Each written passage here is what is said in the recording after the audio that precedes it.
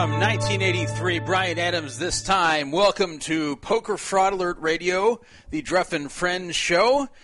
The date of the show is May 12th, 2014, a rare Monday show, and this will be our last episode until May 28th. And May 28th, the World Series will already be underway. I will not have played in any events yet, but some people will have by then. So this is our last show before the World Series officially begins. A 16-day hiatus between now and then, so please make a note of that, and hopefully not too much will happen while I am gone from the air. So welcome to this show, and we have a number of things to talk about tonight, so hopefully I will get through everything here.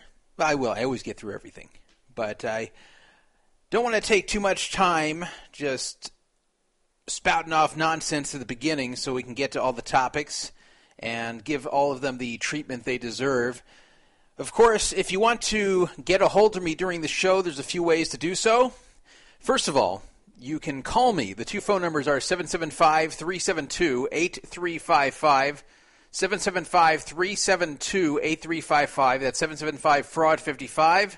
You can also call the Mount Charleston line. Mount Charleston is a big mountain that hangs over Las Vegas, about 45 minutes away by car.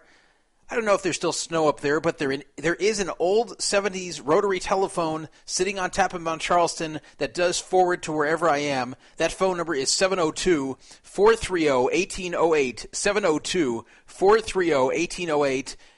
No matter which phone number you call, make sure to show your caller ID by dialing star 82 beforehand. Otherwise, you will not get through. Also, I want to let you know about the other ways to get a hold of me. You can text me at our main phone number, 775-FRAUD55, 775-372-8355 is our text number. Don't try to text the Mount Charleston line because you won't get through to that. That's an old phone. It does not take text. I will read your texts during the show, so watch what you say. You can also text me before the show. You can text me after the show. You can text me during the show, and your text will get read on the air. 775-372-8355. You can also go into the chat room. If you go to pokerfraudalert.com, go to near the top of the screen. You can click on the chat button. All you need is a free account on the Poker Fraud Alert forum to access the chat room. You also need a Flash-enabled device, meaning it won't work on iPhones or iPads. So those are the way to get a hold of me during the show. If I don't answer you, whether it's through text or through the chat room or even phone calls, it means I'm probably busy doing something. I don't have a co-host tonight, so when I'm doing it by myself, it's hard for me to monitor the various ways to get a hold of me. Otherwise, there will be a big pause like what you just heard right there. Just be patient, and if I don't answer the phone, just try calling back in like 15 or 20 minutes. So, let me tell you about the free roll we have tonight. We have $75 up for grabs, and this is 75 real U.S. dollars that you can receive any way you want. Any way you want. A check, cash. You can meet me at the World Series and get cash. A bank transfer, PayPal, which is preferred. If you win, then I will do one of those things to get the money to you.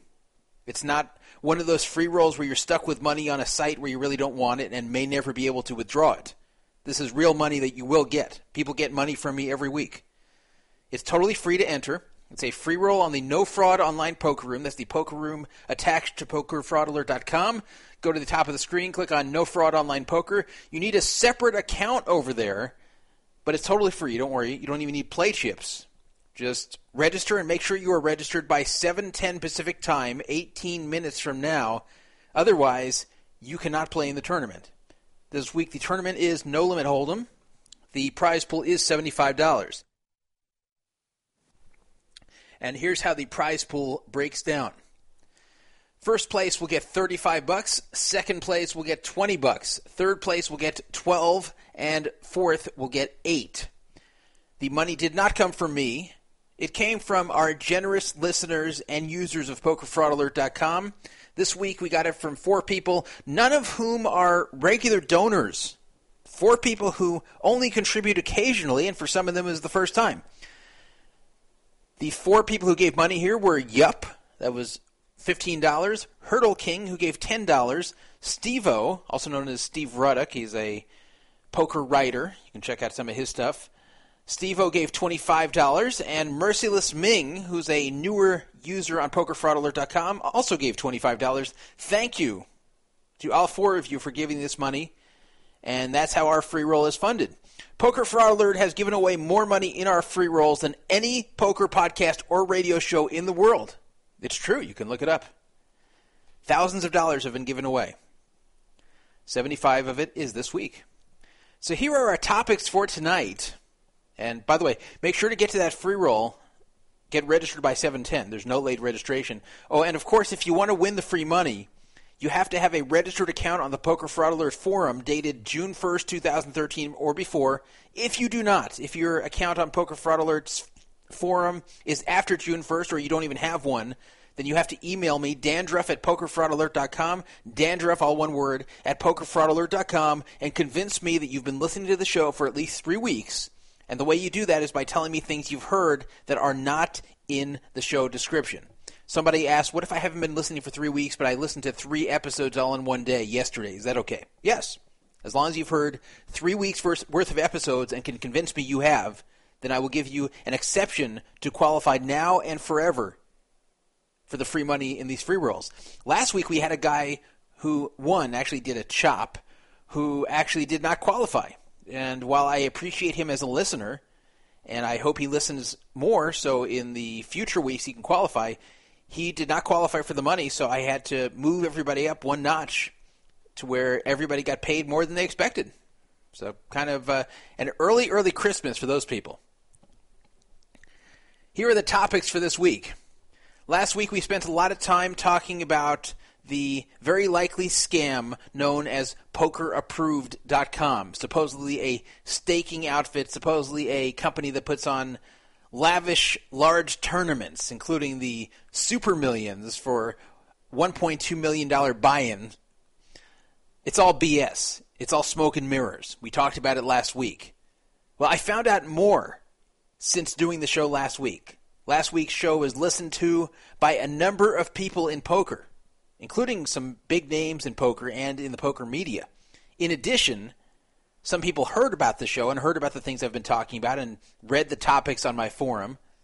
And a lot of people got talking about it, including 2 main event champions who were also attempted victims of this scam. They're talking about it because, in part, of the attention that is being brought to this matter by PokerFraudAlert.com and only PokerFraudAlert.com. Aside from a few people on Twitter who originally brought this to my attention. Don't want to minimize what they did. One of those people was Anna Kate, who was on the show last week. And I still feel bad about her phone bill. Because she was on from Canada and didn't have a Canadian phone plan. So she paid a high per minute charge to be on here and listen to me talk. But I appreciated the interview. Anyway, going to have some updates on Poker Approved, including the World Series of Poker main event winners who are affected by this. And I'm going to read some emails from a 2013 attempted victim of Poker Approved, including the threats he was subject to. Plus some more updates on the situation in general. Now, if you're tired of the Poker Approved story already, don't fret, because I'm not going to spend hours on this one this time. I'm just going to give you updates as to what's going on with it. I'm not going to go into the whole thing again. If you want to hear that, then listen to last week's show in the archives. 2 stories this week about Guy Laliberté. He's the owner of Cirque du Soleil, obviously a very rich guy, probably a multi-billionaire. But he claims that the Red Pros on Full Tilt, I'm talking about the old Full Tilt, not the current one owned by PokerStars, but the Red Pros on old Full Tilt, pre-Black Friday, cheated him. Now, he was the biggest loser on Full Tilt. He lost millions and millions of dollars. He kept switching accounts, and he'd lose tons more on each account. Like millions of dollars on each account would get lost. I even saw one account that it was tracked to have lost over $10 million, and that was just one of his accounts. So this guy just dumped money to Full Tilt. Obviously, the pros on there loved it. But he's claiming now that he got cheated. We will analyze those claims. It was a very curious case of a tournament that occurred in New Jersey on Party Poker. This is a tournament where I'll say they had a pretty steep prize payout structure. What percentage do you think they paid out? You think they paid out 10%, 8%, 5%? Yeah, 5% would be a pretty steep structure to where most people don't get paid. No. They actually paid about 1.5% of the people entering the tournament. So that is pretty steep. 2 out of 149 people got paid. And they insist that they meant to do it, but I don't think so. We're going to talk about what happened there. Well, another chip scandal in the making.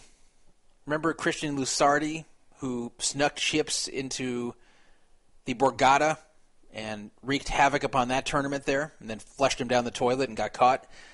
Then there were some other idiots who also got caught with chip-related offenses, including that one guy who took a chip as a souvenir at the end after he won, who may or may not have been really taking it as a souvenir or maybe to use it in future events. Well, we have another chip scandal at a live tournament.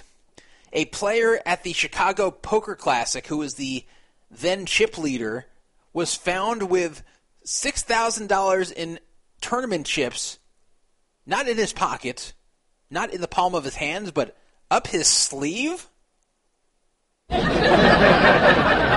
Yeah. He actually had $6,000 of tournament chips up his sleeve, and he was disqualified and banned from all Caesars properties. But was this really a clever, big-sleeved thief, or was this an accident? We'll talk about this very weird case that just occurred in Chicago. The $1 Million One-Drop tournament, I said we have a second story about Guy Laliberté. That's his tournament pretty much. One Drop is a drinking water-related charity that Guy Laliberté is in charge of. And rather than just donate millions of dollars to that charity, Guy actually makes a poker tournament out of it, which is pretty smart. So he backs a lot of different pros to enter this $1 million tournament, which otherwise they could not afford. I'm going to give you a list of all the people entering, and we're going to discuss two particular people who just entered, who've just bought in and are confirmed for the $1 Million One-Drop tournament at the World Series.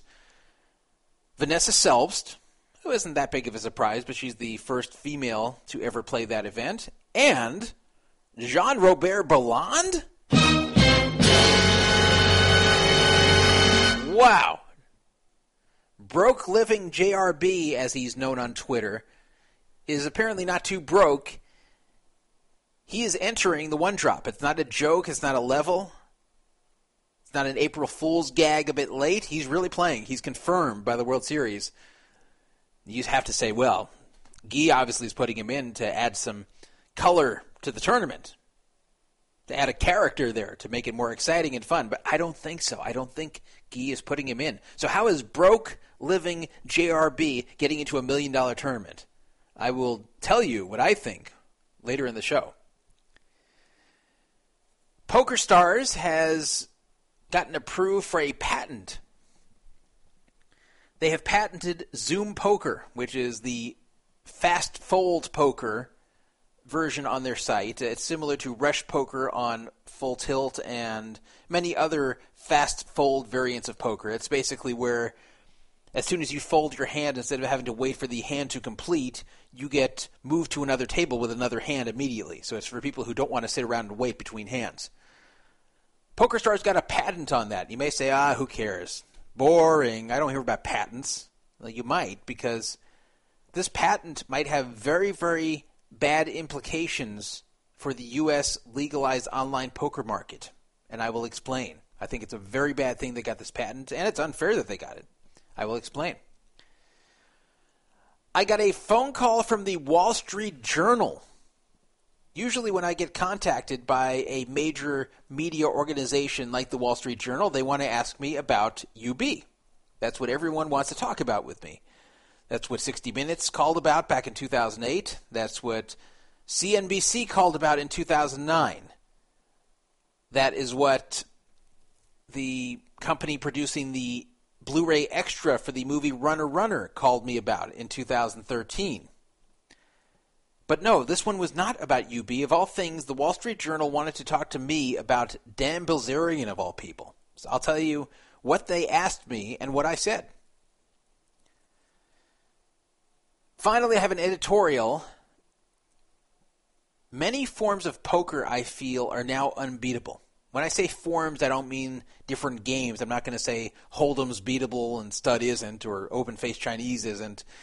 I'm talking about limits, types of tournaments, things like that. I'm going to tell you what I believe is beatable, if you have the skill, and what isn't, no matter how good you are. And what might be slightly beatable, but probably not. So listen closely, because it might be something that you play and think that you have a future in perhaps making a living at it. So that's our agenda for tonight. Free roll starts in 6 minutes.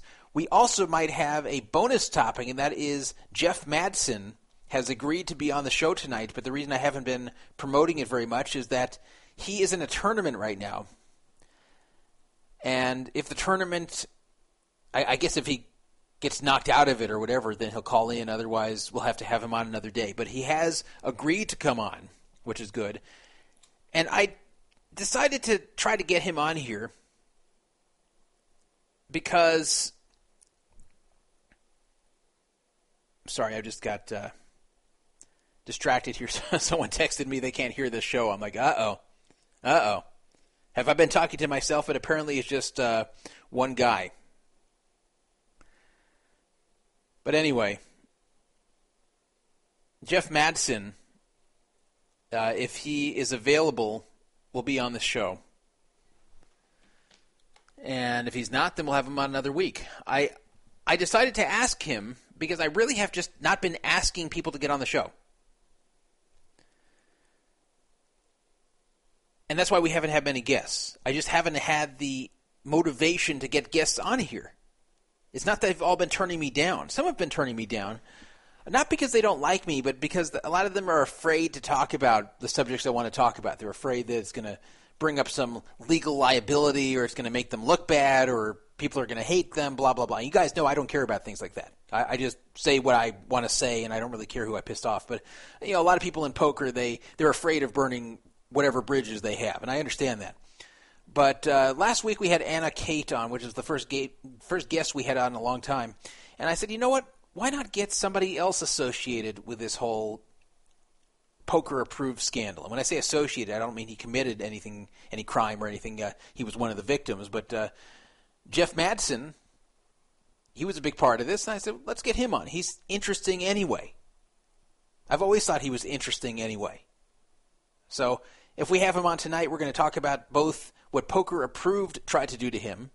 We're not successful, but they tried. And just about his poker career and his bracelet win last year. And the reason he's an interesting story is that he exploded onto the scene in 2006 with 2 bracelet wins and 2 third-place finishes. He basically took what I did in 2005 and doubled it. I had a first and a third in my first 2 World Series of Poker tournaments ever. Now, he didn't beat that because he bricked a few in between, but in that World Series, he had 2 firsts and 2 thirds. It was amazing. But after that, he struggled. And for some years after that, he really struggled. And last year, he showed some signs of life again and won a bracelet. And since then, has just been doing much better. So it's an interesting story to hear about how you go from a nobody to just a big name that everyone thinks is the next huge thing in poker to struggling for years and then having triumph again. It's an interesting story. So if he comes on, we're going to talk about that and Poker Approved. Normally, I don't like to just bring on tournament winners or bracelet winners. It's kind of boring. You guys know people win tournaments every day. There's no point to bring them on here. What am I going to ask them? So, how does it feel to win $1 million? Good? Yeah, that's what I thought. Well, enjoy it. Like, that's boring stuff. Every time they have a tournament, someone's going to win. Unless it happens to be the Borgata tournament. But someone's going to win, so does it really matter who it is? It matters to me if it's me, but, as far as if it's not me, I don't really care who wins. But I think Jeff Matson is an interesting story. And he was a good guest when we had him on a different show that I was once part of. But we'll see. I don't want to get your hopes up because he may not be able to come on, but if he is not able to, we'll try to get him on here in a future week. So let me break on out into the first topic here.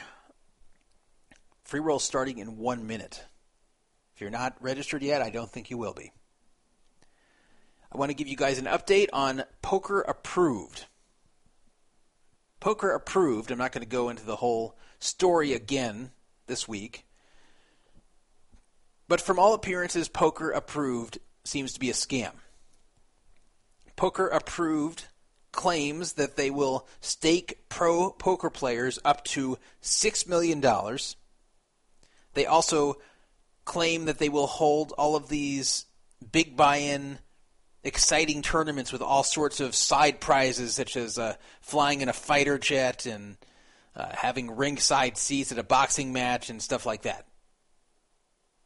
Having parties before and after the tournaments. It's like they want to put on tournaments that aren't just tournaments that are actually events in themselves, before, after, and during.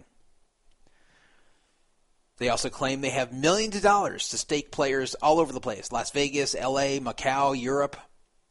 Sounds like a sweet thing for poker players. Unfortunately, it's all not real. It's all pretty much the imagination of one very strange guy in Canada named either Sergio Guimond or Giles Guimond. I can't figure out which of those two is his real name, or if maybe Giles is actually Sergio's father. So it's either Sergio or Giles Guimond who's the one behind Poker Approved, and that's pretty much confirmed. And then there's one other person who seems to be involved, and that's Gabriella Hill, who's a kind of wannabe broadcaster type of person. She's gotten a few jobs. She did the ESPN World Series of Poker in the Latin American countries. She announced those tables in Spanish. And she's had other odd jobs here and there, but she's basically been looking for work. And in fact, I happened to stumble upon something else today when I was researching a different topic. I found that Gabriella Hill was actually applying to be the next Poker News presenter. Remember when Seriously Serious's girlfriend applied for that, and Seriously Serious thought she might have gotten screwed? The winner of that contest was Gabriella Hill. So that shows you this is not some big, famous poker media type. Not another Shauna Hyatt or something. This is someone who's really always looking for work, always looking for whatever odd jobs could pay them. Anyway, she appears to be very much involved in Poker Approved as well, and will not talk about it. I got more information about that too. But those are the only two people involved, and to be fair to Gabriella, almost all of the contact that Poker Approved has had with people has been Sergio/Giles, not Gabriella. I'm not even sure what her role was or is. Other than that, she's very involved in it. So it's pretty much all air. It's pretty much the imagination of one guy who likes to pretend that it's a huge company and a private equity firm backs it and put all the money into it, and they have all this money to give away. And basically what he's trying to do is actually get things set up by making people in poker believe that his organization is reputable. And he's hoping that nobody will check into it. He's hoping that they'll all just take his word for it, that they really are a big company backed by a private equity firm, and that they have all these high rollers waiting to play their tournaments, etc., etc. He's hoping that he will get cooperation from the poker media, from casinos, from players, from investors, and somehow it will all magically come together, and he'll have these big tournaments, these big events, and he will reap all the benefits from it. So I don't think he's out there to scam people and just take their money and run. I think he's really trying to make these things happen, but he's lying to people about the circumstances of his company, about the liquidity of his company, of the buying power of his company, of the investment status of his company. Pretty much lies about everything to try to make real events happen, which is obviously very wrong, and obviously is a scam, and obviously is a form of fraud. So I don't toss around these accusations lightly, but I will read to you some of the emails I got regarding Poker Approved since last week to solidify the points I've been making here last week and this week. So last week, Poker Approved came to my attention because of a lot of controversy that was coming up because of threats they had been making to a young girl in poker named Anna Kate. They had originally contacted Anna Kate to be a host of one of their supposed tournaments at the Mirage, except when Anna contacted the Mirage, it turned out that there was no tournament going on there, that they lied to her. So she warned her friends in poker, hey, stay away from these guys, they're a bunch of liars. And at that point, she got threats from them. She got legal threats that they were going to sue her for doing this, and also a very cryptic threat that sounds more than a legal threat, sounds more like a physical threat. Don't worry, Anna, we'll come back to collect on our debts later. This person at Poker Approved, probably this Sergio guy, also threatened her friend Chris Baud by posting where he lives, telling him his zip code and then his city, and saying that our guys work fast on tracking. And keep in mind, they were only tracking Chris Baud because he criticized them. So how do you like that? You criticize a company and they're telling you they're tracking you down. And they tell a girl they're going to come to collect on their debts later from her for criticizing them. Pretty scary stuff. So obviously, this is a very shady operation, not professional at all. They pretend to have 89 employees. From what they tell people, they have this jobs page where they claim they're hiring people for all these different positions, like 16 different positions, where one of them pays $500,000 a year. It's all a bunch of air. It's all a bunch of air. So we talked about all that last week, but here's the new stuff this week. Here's the stuff that has happened since last week with Poker Approved. First of all, BJ Nemeth. BJ Nemeth is a longtime poker reporter. He's worked for a number of different poker media companies and for himself. He's very well known. He's respected. He's been around forever. He's a reliable guy. Everyone knows BJ Nemeth to be a reliable guy. He's not one who makes up BS. He's not one who says things just to get a reaction or to get attention. This is someone who, when he says something, you could pretty much believe it. So BJ Nemeth sent me an email that Sergio Guimond had sent to him, attempting to hire him for the Super Millions. Now, what is the Super Millions? The Super Millions is another product of Sergio's imagination. It's a $1.2 million buy-in tournament that he's been trying to get off the ground. He doesn't have anybody who has put up that sort of money to play it, but he claims he does. He claims he has all these billionaires and businessmen who are all ready to play the Super Millions. He just needs a place to hold it. So he claims that the Super Millions is well underway to actually getting going. In fact, that's why he contacted Anna Kate in the first place, was to get her to be involved with the Super Millions and host that, and then it turned into her also hosting this event at the Mirage, which didn't really exist, and then everything blew up. So this is what he wrote to BJ Nemeth in email on April 13th, 2014, which is just a month ago. Now, before you panic when I read this email, I didn't hack BJ Nemeth's email, or Sergio's email for that matter. BJ Nemeth forwarded this email to me and gave me permission to post it.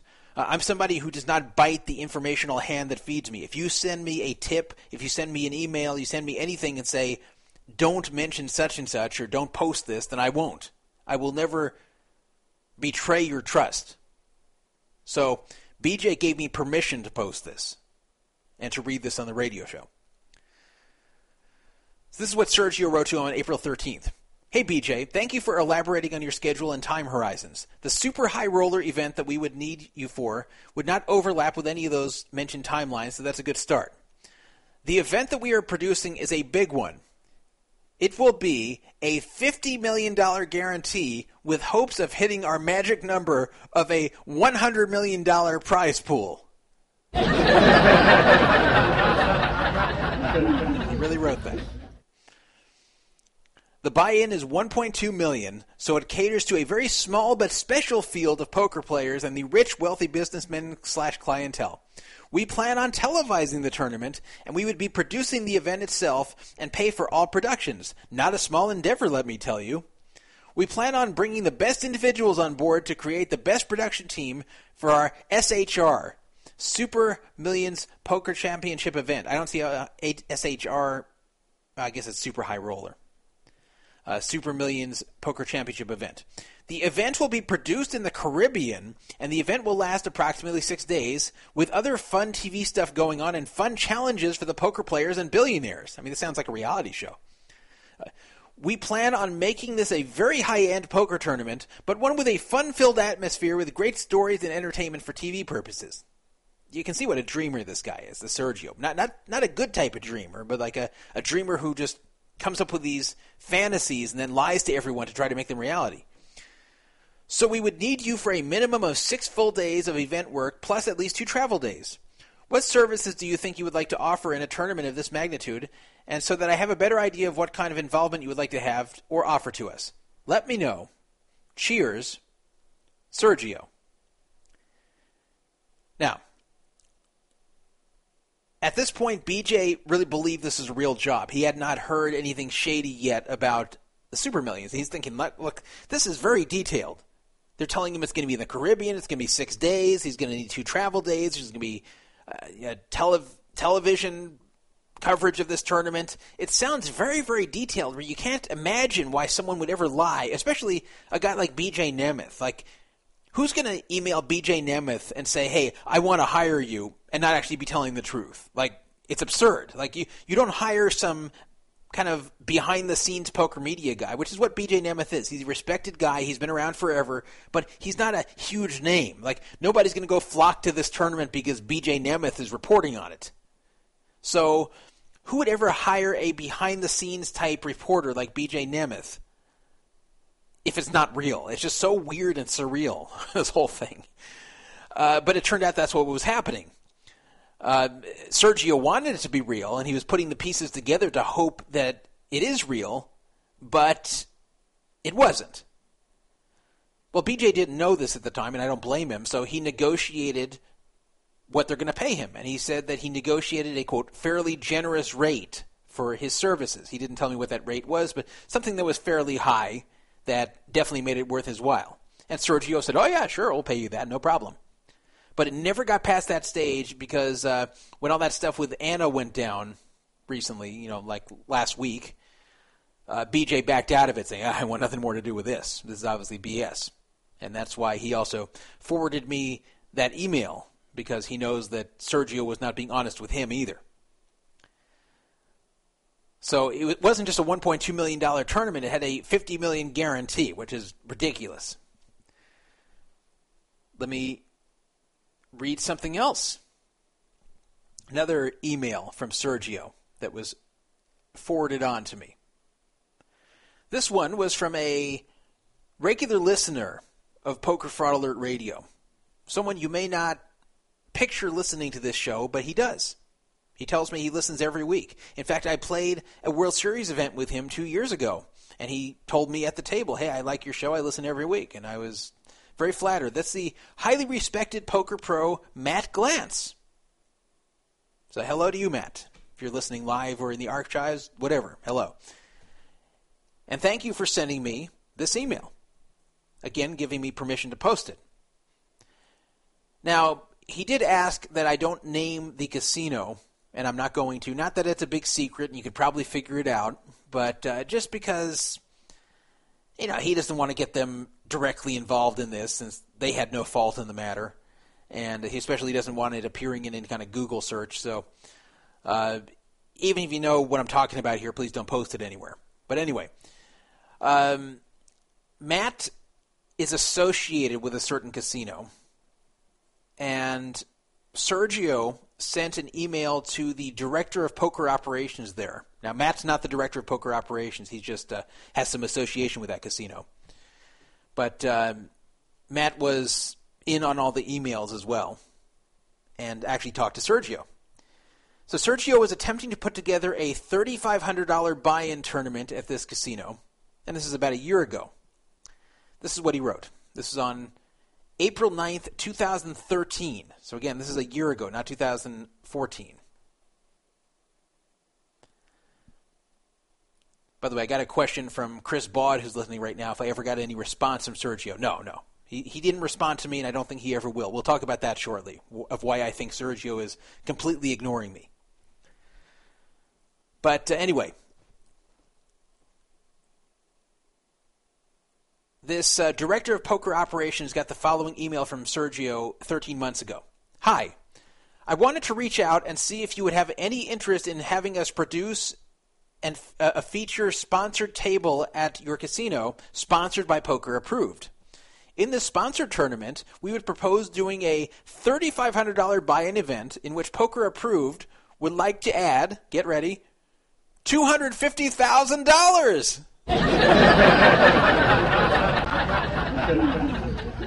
So it's one thing to propose, hey, how do you like to hold this $3,500 tournament in your casino? That's fairly standard, but Poker Approved is supposedly going to add $250,000 to whatever gets bought in there. So we'd like to add a $250,000 tournament bankroll that would be won by a player and would also add a feature bonus grand prize to be won as well from a listing of 7 grand prizes to choose from. So basically it's a regular $3,500 tournament, but they're adding this $250,000 staking package by Poker Approved. So they're not giving the person $250,000 cash, but they're giving them this staking package, and they get a bonus grand prize of one of the following. And listen to how detailed. Listen to how this guy thought all this through. This guy sat there in his little house there in Merrickville, Ontario, Canada, and invented all this in his head. You can tell he really, really, really wishes this could really happen and he could be at the helm in charge of the whole thing. Our 7 grand prizes that a player may select from are the following. 1. NASCAR Daytona 500, which includes 2 Sprint Tower tickets, exclusive fan zone passes for 2, round-trip airfare for 2, hotel accommodations for 2, deluxe transfers to and from Daytona International Speedway, gift bag, and official Daytona 500 race program.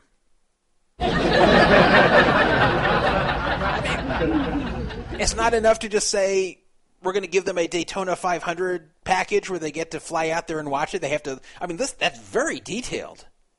Wow. Then, also in the car racing theme, number 2, Indianapolis 500, which includes 2 tickets in paddock or C-stand seating, round-trip airfare for 2, hotel accommodations for 3 nights, deluxe transfers to and from Indianapolis Motor Speedway, Indy 500 victory dinner, souvenirs including Indy 500 race program and gift.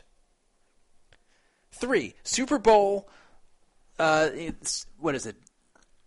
Looks like 48. Trying to read the Roman numerals here. I used to be better at this. When I was 4 years old, I was good at reading Roman numerals. I was all proud of myself. Now I can't do it.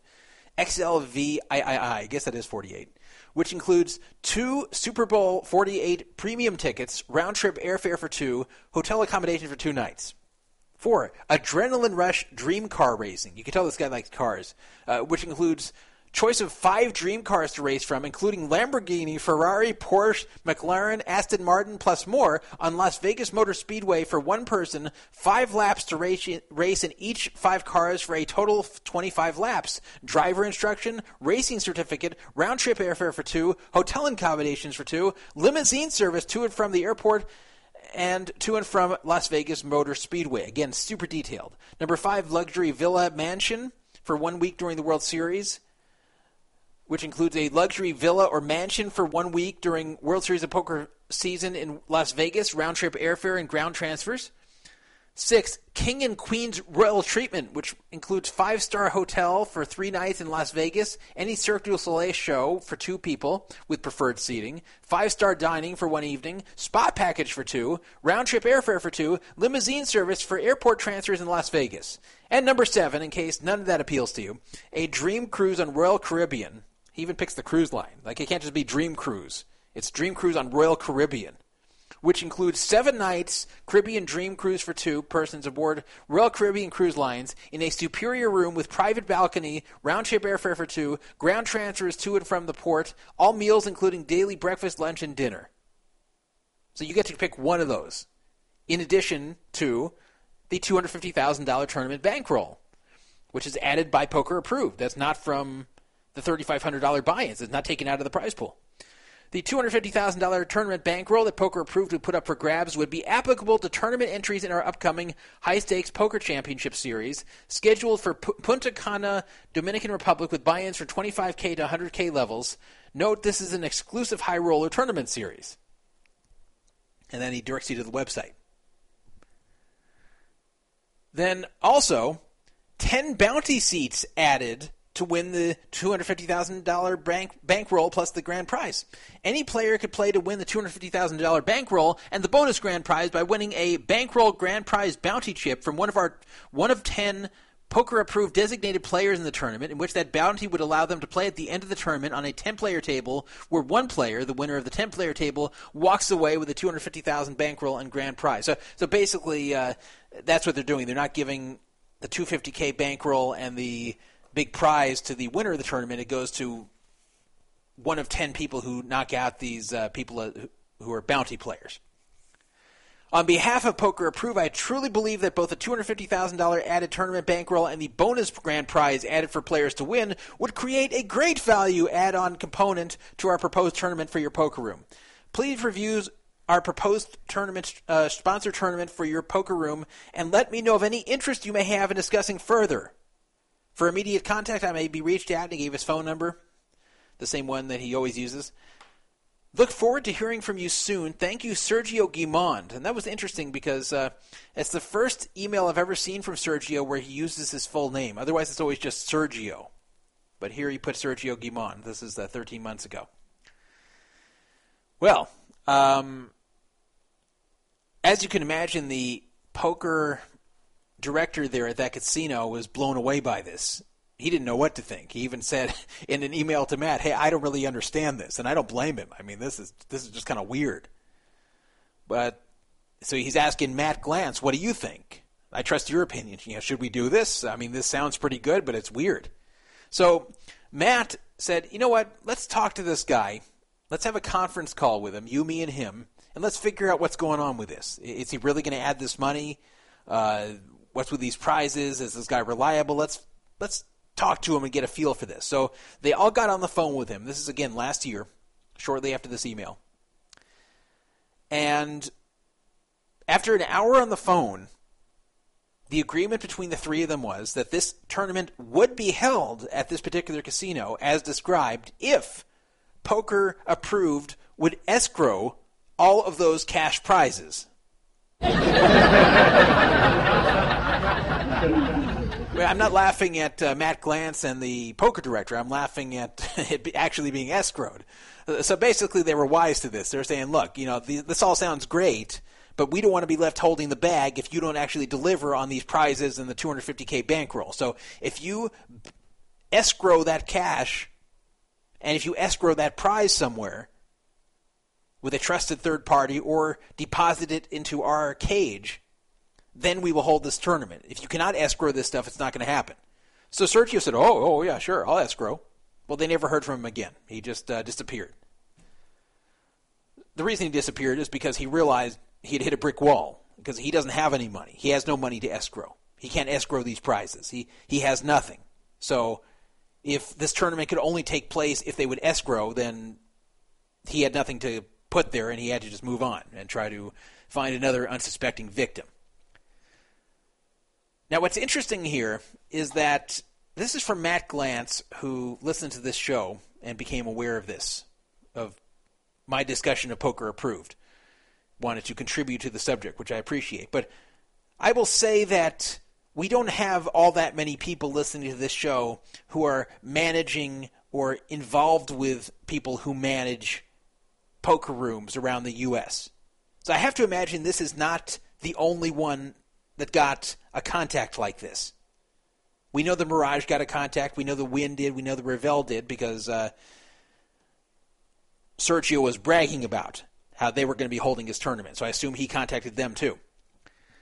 But now we have this casino, which I'm not going to name, and I have to imagine a lot of different casinos must have been contacted by Sergio, and so far he has not yet found a sucker.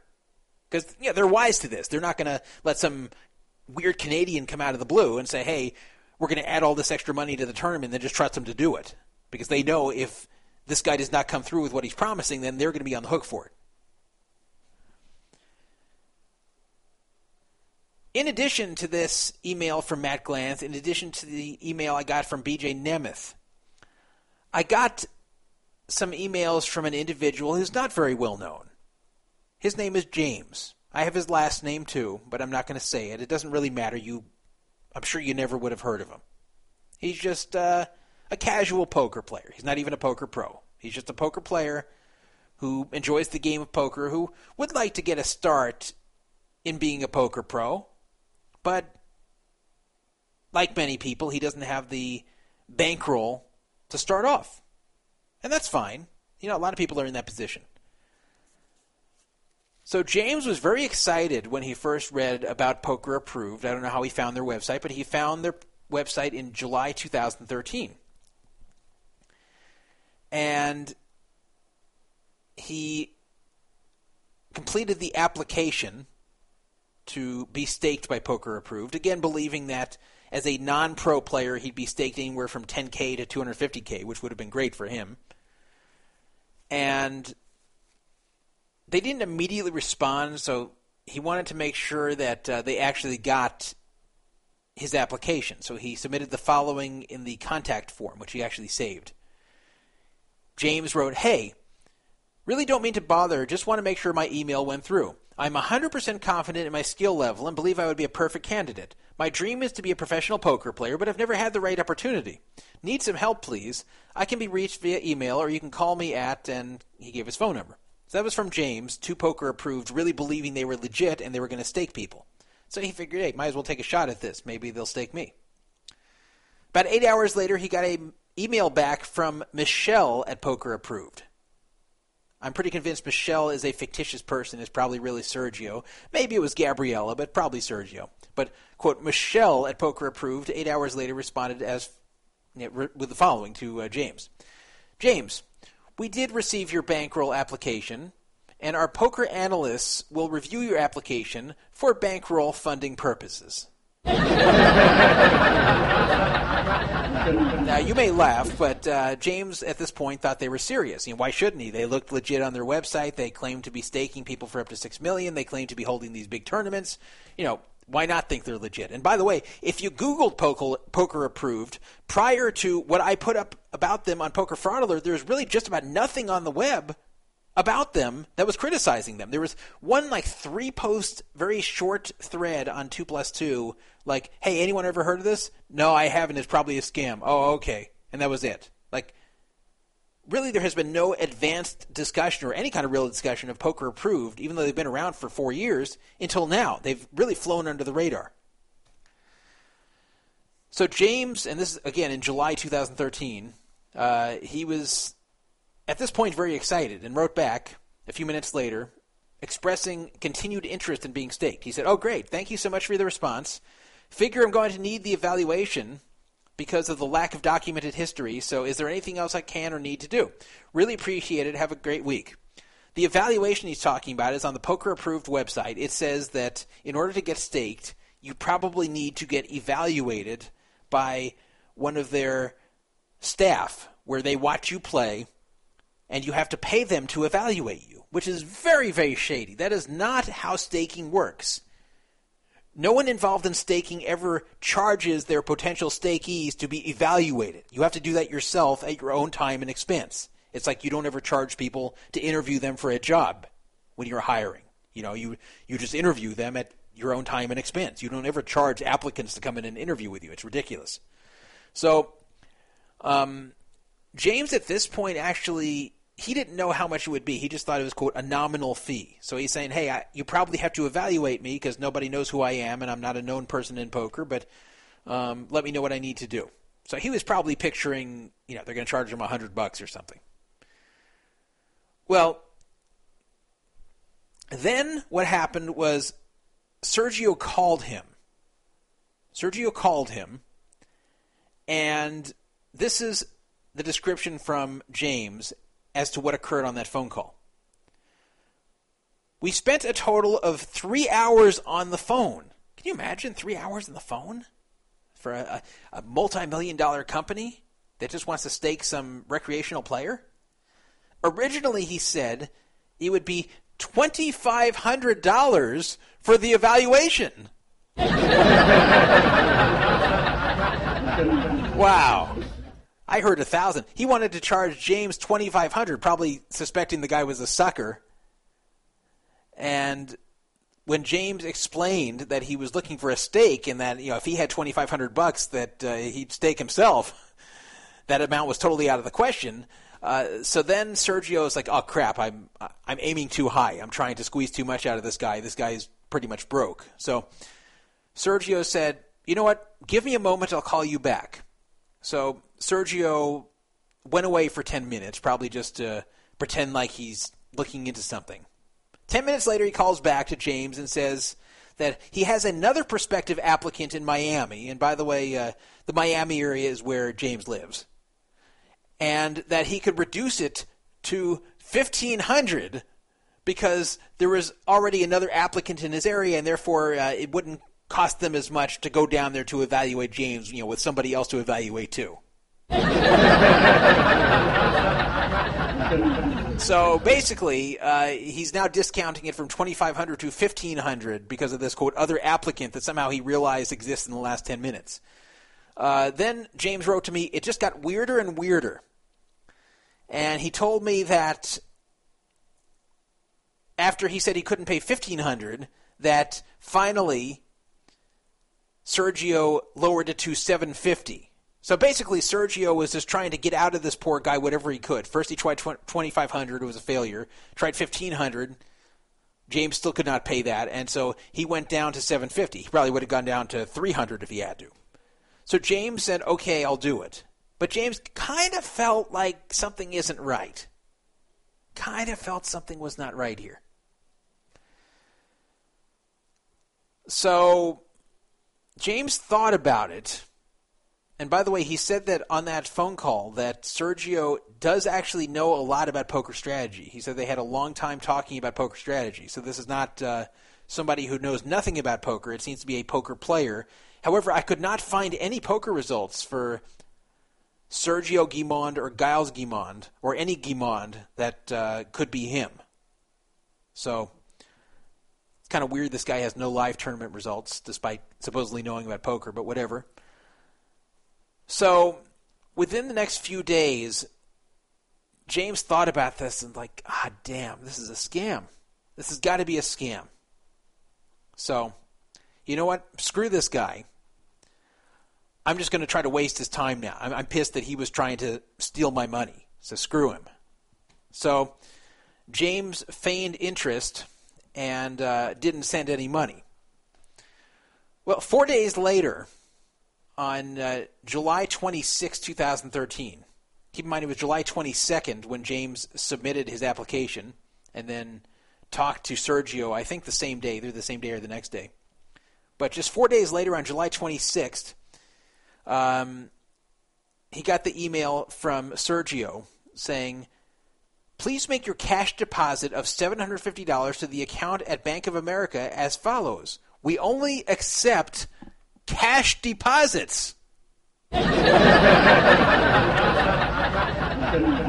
No personal checks, no other forms of payment, only cash. To Bank of America, checking account in the state of Florida, and gave an account number. And he put, P.S., please email me tomorrow to confirm the deposit. Look forward to meeting you in Miami. Thank you, Sergio. Now, I'm really curious as to what would have happened if this guy deposited $750. Like, Would Sergio have just disappeared? It's hard for me to believe Sergio would have traveled from Canada down to Florida to evaluate this guy, because he'd pretty much waste the money on airfare and hotel rooms. So I have to imagine Sergio was just going to steal it, but who knows? Who knows what Sergio was planning to do with the $750?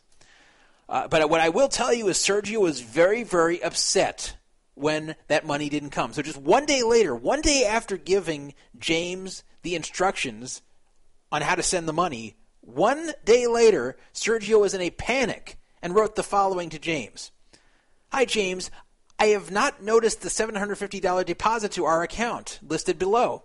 I know you said you were going to do that this morning. Let me know the status of this deposit. See instructions below. So James just ignored him.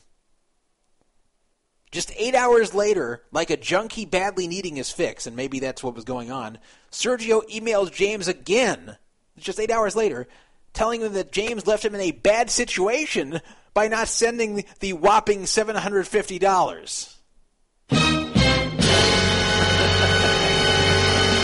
This is a multi-million-dollar company, people. All over $750. Sorry, supposed multi-million-dollar company. James, what is going on with your situation? Writes Sergio just 8 hours later.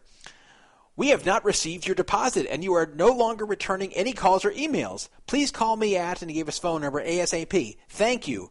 P.S. You're leaving me in a bad situation here again. Your deposit was due this morning. So this is a lot of panic over $750. So as a postscript to this, and as you can see, Sergio was in a panic either because he badly needed the $750 or because he felt that if he doesn't get James to send it quickly, James may have second thoughts and not do it. A lot of scammers like to put a lot of pressure on their marks because they're afraid the marks will talk to other people or change their mind or really think it through. So the way scammers succeed is by making their marks feel a sense of urgency to have to pay or miss out on some great opportunities. So it could have been that, or it could have been both. Maybe he needed the money badly and he was putting pressure on him so he doesn't change his mind. So anyway, James did not answer him. And this led to Sergio becoming furious. Again, all over $750 that James decided not to send and not to do. Now, if this were a legitimate company, they would have treated this the way a legitimate company would, and that is, okay, you don't pay, okay, you don't get the services. Okay, no $750, okay, no evaluation. Like, they shouldn't have to pay for the evaluation in the first place, but if they are going to pay, and then they don't, and you haven't given this person the service yet, which in this case is the evaluation, you just say, okay, well, you didn't pay, I'm afraid we can't do this. Goodbye. Instead, these panicky emails, and you put me in a bad spot. But it went beyond that. James wrote, I'm no fool, and when I realized it was a complete scam, I won't lie, I kind of toyed with them and gave them a dose of their own medicine. Had I known all the BS that followed was going to happen, I probably wouldn't have. Crazy random texts and phone calls, threats and defamation, all kinds of wild shit. Was like the mob.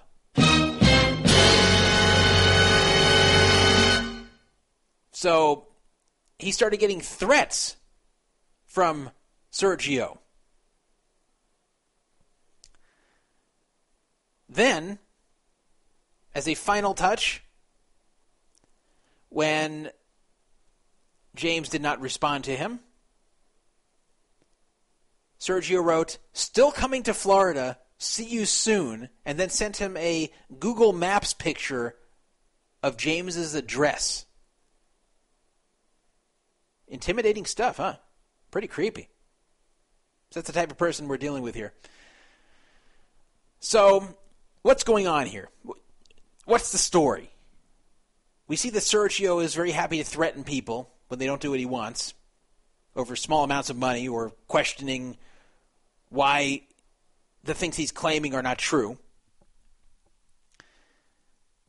But we see he makes real effort to hire people like BJ Nemeth. I've gotten emails from other poker media organizations that have confirmed that he tried to hire them for covering events. We have the attempts to get these casinos on board for these tournaments. What is he trying to do here? Is this all a big game? Is this some kind of scam where he's going to just take the money and run? It could be, but I don't think so. In, I think, 1999 or 2000, there was a movie called Bowfinger. And Bowfinger was a Steve Martin, Eddie Murphy movie where basically a very low-grade producer who had like $2,000 to his name, played by Steve Martin, wanted to make a major movie starring a major actor that was played by Eddie Murphy. But he knew that he would never get this major actor unless he gave his project a look of legitimacy.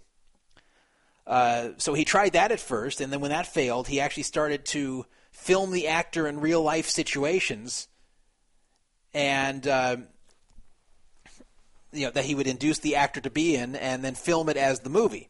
Then he would get doubles for this actor and convince these doubles, also played by Eddie Murphy, by the way, that they were really acting for the movie when he would introduce them into real-life situations, such as he would have the double cross a busy freeway and say that all the people on the freeway are really stunt drivers and won't hit him, when in reality he just has the guy cross a busy freeway and films it. It's actually a pretty good movie. If you haven't seen it, go rent it, Bowfinger. But I think that Sergio is the Bowfinger of poker. Let's go back to the movie analogy. Let's say I wanted to put on a big movie. I wanted Tom Cruise and Leonardo DiCaprio to star in it. I wanted a major director to direct it. I wanted a major studio to fund it. But it's just me. I don't have any such connections to make this happen. So if I called up Tom Cruise's agent and said, hey, will Tom Cruise act in my movie? I would be laughed off the phone. If I called that big director I wanted and told him that I want him to direct my movie, he would laugh me off the phone. And if I called up a studio and said, I want you guys to back my movie, they would laugh me off the phone. But what if I called each entity and pretended like the others were all on board? What if I convinced Tom Cruise's agent that I had this major director on board and the major studio backing me? What if I convinced the studio that I already had Tom Cruise and Leonardo DiCaprio and I had this director? What if I convinced the director I had the studio and I had the actors? Well, if I could convince them all at the same time, theoretically, I mean, you really probably couldn't pull this off, but theoretically, if they all weren't wise to it, they would all erroneously believe that the others were already in place and that I was some kind of big shot and that maybe it could all come together. And when they all show up, they're all there. And it all seems legit. That's what Sergio, I think, is trying to do. He's trying to put all the independent pieces together behind the scenes and have them all show up together and see each other there and say, oh, well, okay, here we are for the poker tournament. All right, here's the Super Millions, everybody. We're going to have the big Super Millions, $1.2 million buy-in. And, it would be covered by Poker Media, and you'd hear that legitimate people in Poker Media are covering it, and you'd hear that it's in a legitimate poker room, and all of a sudden you have people really buying in for it. Everyone shows up, everyone plays. I don't know where Sergio would get the money to give these added prizes, but since he's not actually giving $250,000 cash and is just putting it towards next tournaments, I'm assuming that he's thinking he's going to make so much money that once he makes that, then he can afford to roll that money towards future tournaments. And if these future tournaments don't happen, well, he's not really out the money because he hasn't spent it. It's something like that. It's something to where I believe he just puts all these independent pieces together and hopes they don't talk to each other and realize that he's really a nobody, has nothing in place, has no money, has no backing, has no funding. That he's lying about everything. I'm pretty convinced that's what he's doing. If not exactly, that's something close to it. So that's what's going on with that. Now, one more thing. Some people have asked, have I gotten contacted by Sergio since I did this big piece on him last week and since I've been posting all about his company on Poker Fraud Alert?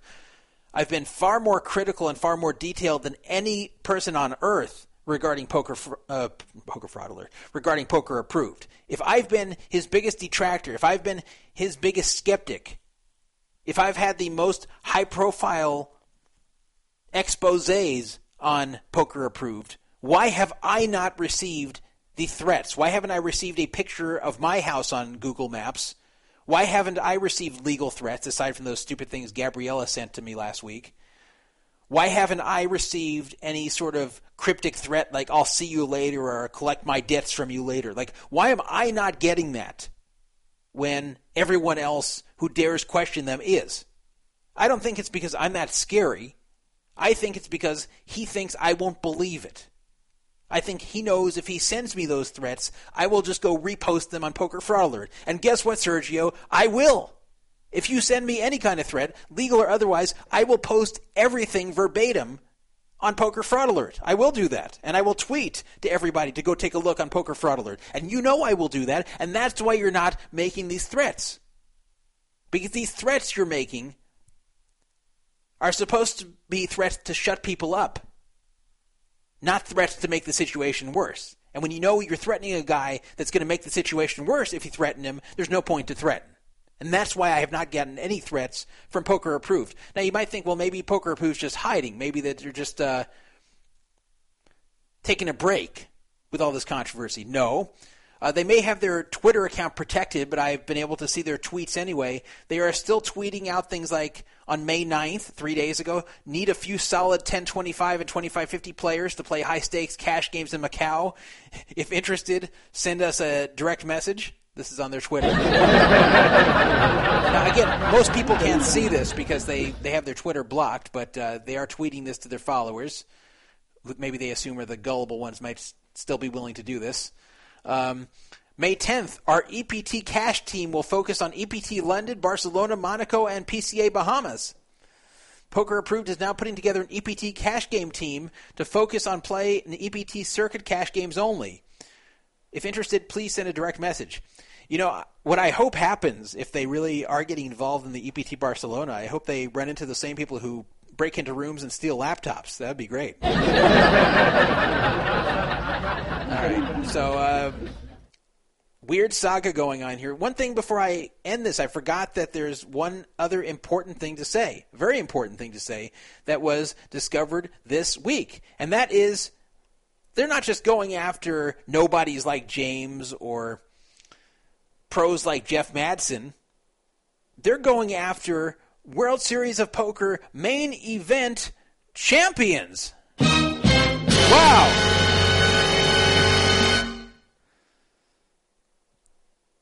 So, let me read the tweets. 2 tweets came in this week from 2 main event champions. This is just blowing my mind that it goes this far. Let me read these tweets. Here we are. Ryan Reese. Remember him? He won the main event in 2013.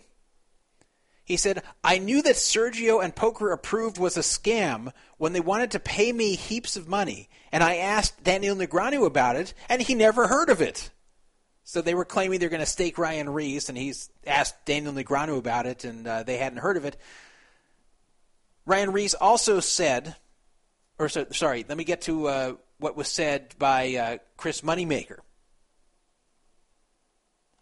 Chris Moneymaker also jumped in and said they tried to get him too. He said, tried to get me too, thanks to Sam Trickett for not knowing them after they said that they staked him. So they went to Chris Moneymaker and said, hey, we're going to stake you. I wonder if they did this after they saw the money problems he was having. And said, hey, we're already staking Sam Trickett, and look how well he's doing. So let us stake you too. And Moneymaker asked Sam Trickett, hey, are these guys staking you? And he said, what? I don't even know who they are. So they just outright lied to Chris Moneymaker that they're staking Sam Trickett when they never even talked to him. So I'm not sure what they would have done, like if Chris Moneymaker said yes, because they have no money. But what I'm guessing the next move would have been if Ryan Reese or Chris Moneymaker agreed to the staking. I don't know why Ryan Reese would need it after all the money he just won, but Chris Moneymaker does need it.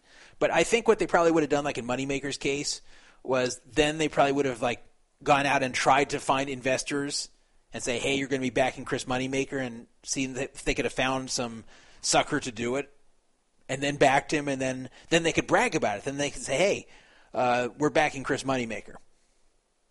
So really shady stuff going on here. They tried to get 2 different main event champions, tried to get Jeff Madsen, trying to get him to send $400,000 to them first, as revealed last week by Anna Kate.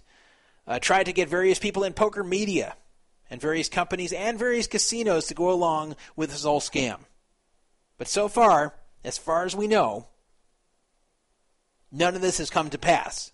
Though I wouldn't be surprised if there were unknowns like James who got ripped off by them, who just sent the money to be evaluated and it never happened. Or maybe they got evaluated and, quote, didn't make the cut, and then just the money was kept. Very bad news, Sergio Guimond and his company Poker Approved. All right, so let's move on to the next subject. Let's move on. Guy Laliberté, speaking of a guy who really does have money, really does have the ability to back people and has backed people for millions of dollars. Guy Laliberté played a lot on Full Tilt prior to Black Friday. He lost a whole heap of money. This guy would lose $10 million on one account and then would switch to another account.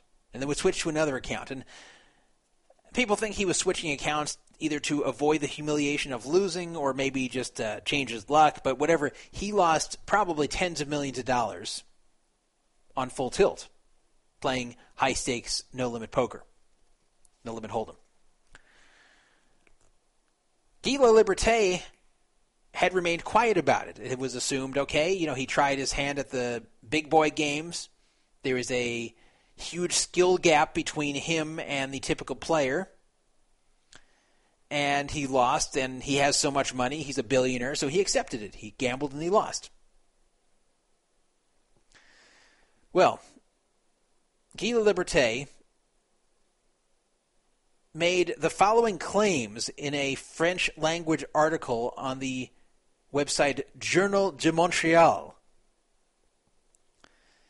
This is a general article about him, and it touched a little bit on the poker. It wasn't an article about the poker. He said, "I should have remembered that I'm a dinosaur compared to this," and he's referring to the internet. "The story of Full Tilt is clear. I got scammed squarely by people I knew personally who used unlimited bank paying no money, and I'll explain that in a second. It's easy to go all in all the time when it's not your own money, and they printed money to play against me. And they put 2-3, I was stupid." Now what he's trying to say here is that, number one, there were 2 or 3 pros sitting with him every time, minimum, colluding against him in the games. And number two, that they had an unlimited virtual bankroll, in that they could just keep reloading with phantom money that the company would just credit to their account. And he could only play with a finite amount of money, because he could only play with whatever he had loaded onto the site. While he is worth billions, he doesn't have billions on Full Tilt. He had to load it on there. And he could only play with whatever he had. So he had a limited bankroll on there, and he's saying the pros, they could just have money added as much as they needed, and that they could just recklessly go all in because it wasn't real money.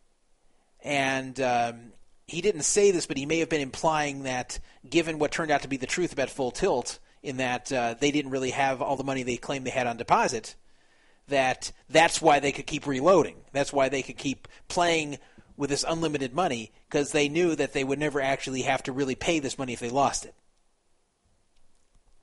So, basically that the company would just steal from someone else to pay Guy if he happened to win. He also felt they were colluding against him. There's always 2 or 3 people there who were Full Tilt Red pros who were given an unlimited sum of money to beat him. Now, he was aiming these statements at the high-ranking Full Tilt Red pros, not the Red pros who are kind of nobodies on the site, and not against the other pros who were not Red pros that also happened to be in the game. Now, Haralabob Voulgaris, hard to say that name, he played in a number of these games against Guy, and he wasn't one of the Full Tilt Red pros. And he said on 2+2 that Guy is simply a sore loser. This is what he wrote. Haralabob said this, and this is obviously a very smart guy, and you can trust a lot of what Haralabob says because this is a really, really bright guy one of the best sports bettors of all time, and someone who really generally gets it and generally has a pretty smart view on things. So Haralabob wrote this. Guy was basically a huge loser from the first week he started playing on Full Tilt. These guys weren't playing with imaginary limitless money. They were playing for the most part with Guy's money, and his opponent's bankrolls kept going up and up the more he played. Guy never even really had any upswings when he played live or online. The gap between him and the players he played against was that big. He was drawing dead. So he's basically saying they had huge bankrolls because from the second he showed up there, he lost a fortune to them. And every time he'd lose more, their bankroll got bigger and bigger, and soon their bankroll was big enough to withstand any kind of variance that would happen from just bad luck. But that Guy could never put any kind of winning streak together because he was that bad compared to the really good red pros who were playing against him. Now, I believe that. I believe that analysis to be correct. I believe Guy was a sore loser. I don't think there was collusion. They didn't need to collude. However, I do think there may have been some soft playing that was going on. I don't have any proof of this, but think about it. I think it's possible that the pros who are playing for huge money may have dodged big confrontations with one another and simply waited for their big hands against Guy. When you know you have a huge fish that are giving his money away, and you know you're in no limit hold'em where every hand has the potential to be huge, why get in a confrontation with other players who are just as competent as you are, or maybe even better than you, when you can wait to get in a hand with a fish who's probably going to lose to you? And I think they may have done this without even agreeing to have done this. It may have been what is called implied collusion, in that they just didn't want to get involved in big pots with one another, knowing that there's a big fish dumping his money. So, yeah, sure, if one flops set over set, then they're going to get their money in, but otherwise they may not have played each other as aggressively, which also may have gotten Guy irritated and made him suspect collusion, when in reality it's just because he was a fish and they wanted to play against the fish. That's a different form of collusion than forcing a guy out. And that seems to be what he's implying, that they just kept going all in, all in, all in to force him out. And I don't believe that was happening. I don't believe they needed to do that. And Haralabob has verified that Guy was that bad to where he was just naturally going to lose his money to them very quickly. And they didn't need to cheat him. There's no need to cheat a huge fish. There just isn't. Now, Haralabob did concede that it was likely that Guy's contacted Full Tilt, the guy who got his money on there, because you can't just easily deposit millions of dollars onto Full Tilt. You need someone to arrange that to happen. So he had some contact there, another Red Pro, that was getting the money on for him in exchange for cash or wires or whatever. And Haralabob did concede that it was likely that this contact was then calling up his friends, the other Red Pros, and, hey, Guy just made a large deposit, so be looking out for him at the tables. And probably these pros sat there on their computer and watched for Guy to sit all day, knowing that he had just made a large deposit and was looking to play. Now, that does not qualify as any form of cheating, but he can understand why that would have irritated Guy and why that wasn't all that fair, that these pros had that inside information. Now, as far as this phantom money, were they really playing on phantom money? I mean, it's easy to believe, given what happened at Full Tilt. I think yes and no. I can believe that maybe they noticed that Guy was so bad that some of the Red Pros may have had an agreement to share bankrolls. That basically,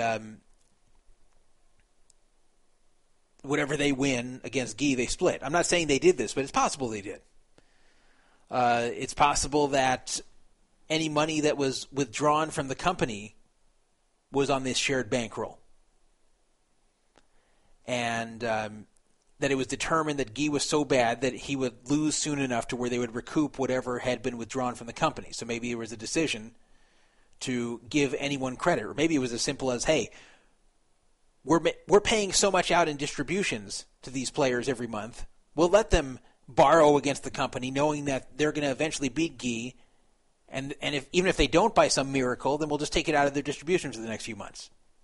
Like Ivy was getting like $1 million a month, so just if Ivy borrows $3 million and can't cover it, then just don't pay Ivy for the next 3 months, and it's even. Could have been something like that. I have no evidence that any of this was happening, but I don't believe that they had just complete phantom money with disregard for it, so much to where they could just be hyper-aggressive at these super high limits and not have to worry about it. If anyone would have to worry about someone with a very deep bankroll, it would be the players against Guy. Guy actually had an advantage in that the money didn't mean as much to him as it did to all of these pros.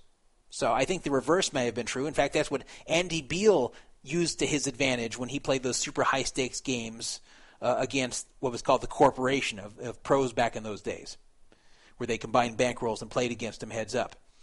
So being the one with a big bankroll always is the advantage. And I don't think they used unlimited company money to repeatedly just shove all in on him. In fact, I believe Haralabob that says, look, Guy was losing from the start, so they didn't need to borrow anything. 775-FRAUD-55, 775-372-8355, 702-430-1808. Before we go to our next topic, let me read some of the texts here and see if perhaps Jeff Madsen texted me. Doesn't look like he did. Here's the text we got from last week on May 8th. Druff, you said something about Poker Fraud Alert shirts last night. Just screen printed? I have a hookup and can deliver when I fly out there on the 27th and collect payment then. I don't know what he means by screen printed. Maybe he can explain this to me in a PM or an email. But yeah, if you can make t-shirts quickly, sure. This is it was yesterday. Happy Mother's Day, you fucking donk-ass Steve Stevens watching asses. How many of you fucking degenerates didn't get your mother a card? This isn't to me, but to everybody listening. Okay. That was from the 954. From the 941, free Judonk, ban Limitless. Yeah, I unbanned Limitless recently. From the 702, read my text from last week about how bad your take on the Sterling thing was. Signed, Jew Magoo. Well, the only text I see from you from last week was, really, Druff, you totally ignore my text on last week's show? I thought you don't censor. These are the only two texts I've gotten from you, so send it again. That's from the 702. From the 704 area code, I'll donate $25 to the free roll tonight. Give me the address to send to PayPal. Well, too late for that. Or it says, never mind, I see the address, money coming your way. Okay, that's from Chris P200 who sent money, but that will go towards next week. 2 weeks from now. Thank you, Chris. We will use it. From the 815, I've got a hot, steamy boner, and I feel so fucking hot right now. My beard is full of broccoli cheese soup. Oh, jeez. I want to rub it all over my cock. Also, Vanessa Selfs is so hot I would love to suck a fart out of her ass and suck on her tampon. This has been your weekly gross-out report from and a bunch of gibberish. Try and say all of that. I think I may need to modify my policy to read everything I get on this show. That's pretty bad. I hope my son didn't hear me reading this stuff. But it's a pretty good seal from the radio studio to the rest of the secret location. At least I hope there is. See, I just embarrassed poor J-Stat in the chat room saying, headphone time, got guests. I don't know. You don't need the headphones. I'm done reading the text. I won't read anything dirty for the remainder of the show, I promise. And by the way, yeah, it's too late. I mean, if the guests heard this, you might as well let them hear the rest. All right, let me go on to the next topic here. Let's talk about the curious case of the two-players-take-all tournament on Party Poker.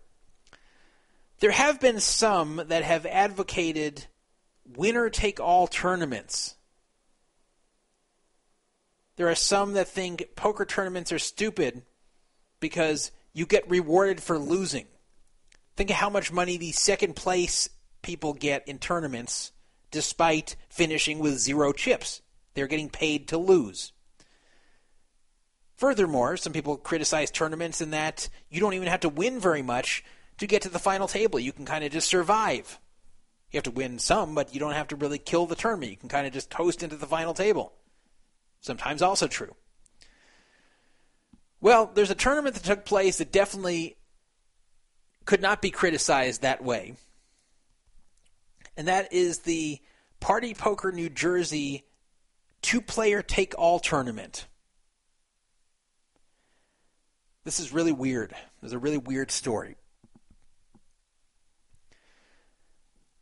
This was at High Roller event number 14 on Party Poker's New Jersey online poker site. This is the legalized online poker site for the state of New Jersey, one of them over there, run by Party Poker. This was the NJCOP, the New Jersey Championship of Online Poker. It was event number 14. They call it the High Roller, but it was only a $500 buy-in. They promoted a $20K guarantee for first and a $10K guarantee for second. That was all they said about it. $20K for first guaranteed, $10K for second guaranteed, $500 buy-in. So as people were buying in, they were looking at the payouts, and it said first place $20K, second place $10K. And it was assumed that if they don't reach the guarantee, that that's all that's going to be paid out. They're not responsible to pay additional places when they haven't met the guarantee. So people understood that when they registered. However, everybody thought if they got more than $30K in the prize pool, that other places would be paid. This was not promoted as only two places get paid. It was promoted as $20K guarantee first place, $10K guarantee second place, and that was it. So everyone assumed once they met those guarantees, then they would start paying out like a normal tournament. Well, that's not what happened. They ended up getting 149 players. The prize pool was slightly under $70,000. Of those 149 players, first place got $46,185. Second place got $23,099. Third place and below got 0.0. So yeah, that imagine you pay $500 to enter a tournament, you finish third out of 149, and what you get is 0.0. Now, if this tournament was promoted that way, that only two places get paid, then fine. You knowingly entered it, and you knowingly plunked down $500 with the understanding that if you finish third or below, you will get nothing.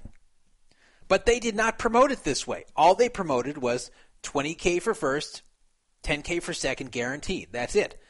Now, everybody just assumed that beyond $30K, that it would go to the rest of the prize pool.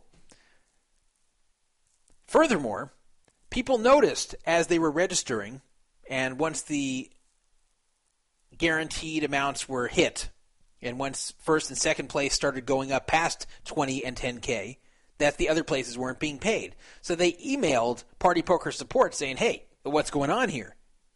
Where are the other places? And this is what Party Poker support said to them. They said various forms of the tournament lobby was an error. We are working diligently to fix it, but have no further information at this time. So they got confirmation from support that this was a mistake.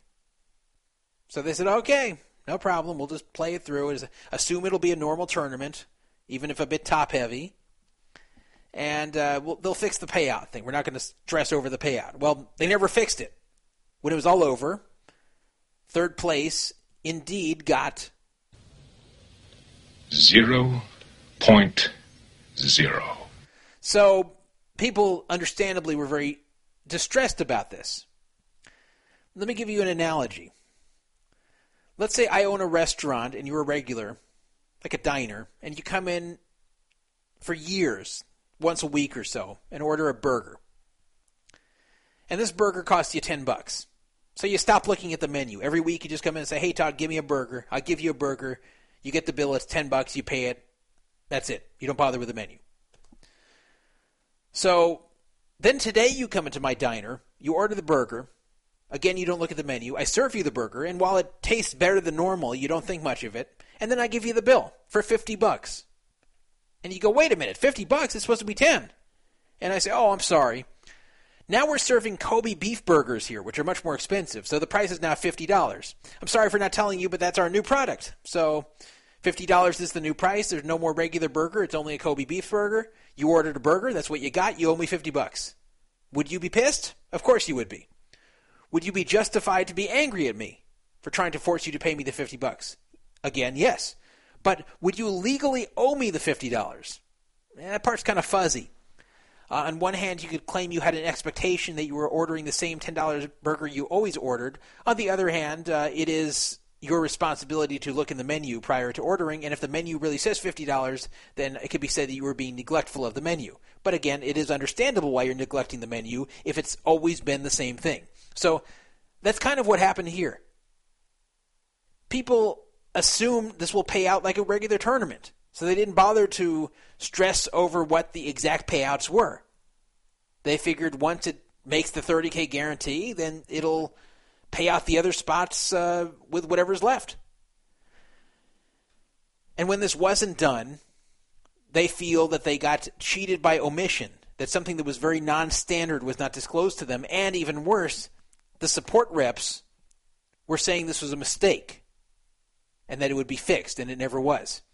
Indeed, I have a screenshot of it, and it just says, NJCOP number 14, $30,000 guaranteed high roller. That's it. It doesn't say anything about 2 spots paid only, nothing about that. A very non-standard thing. It was not promoted this way. The players were very angry.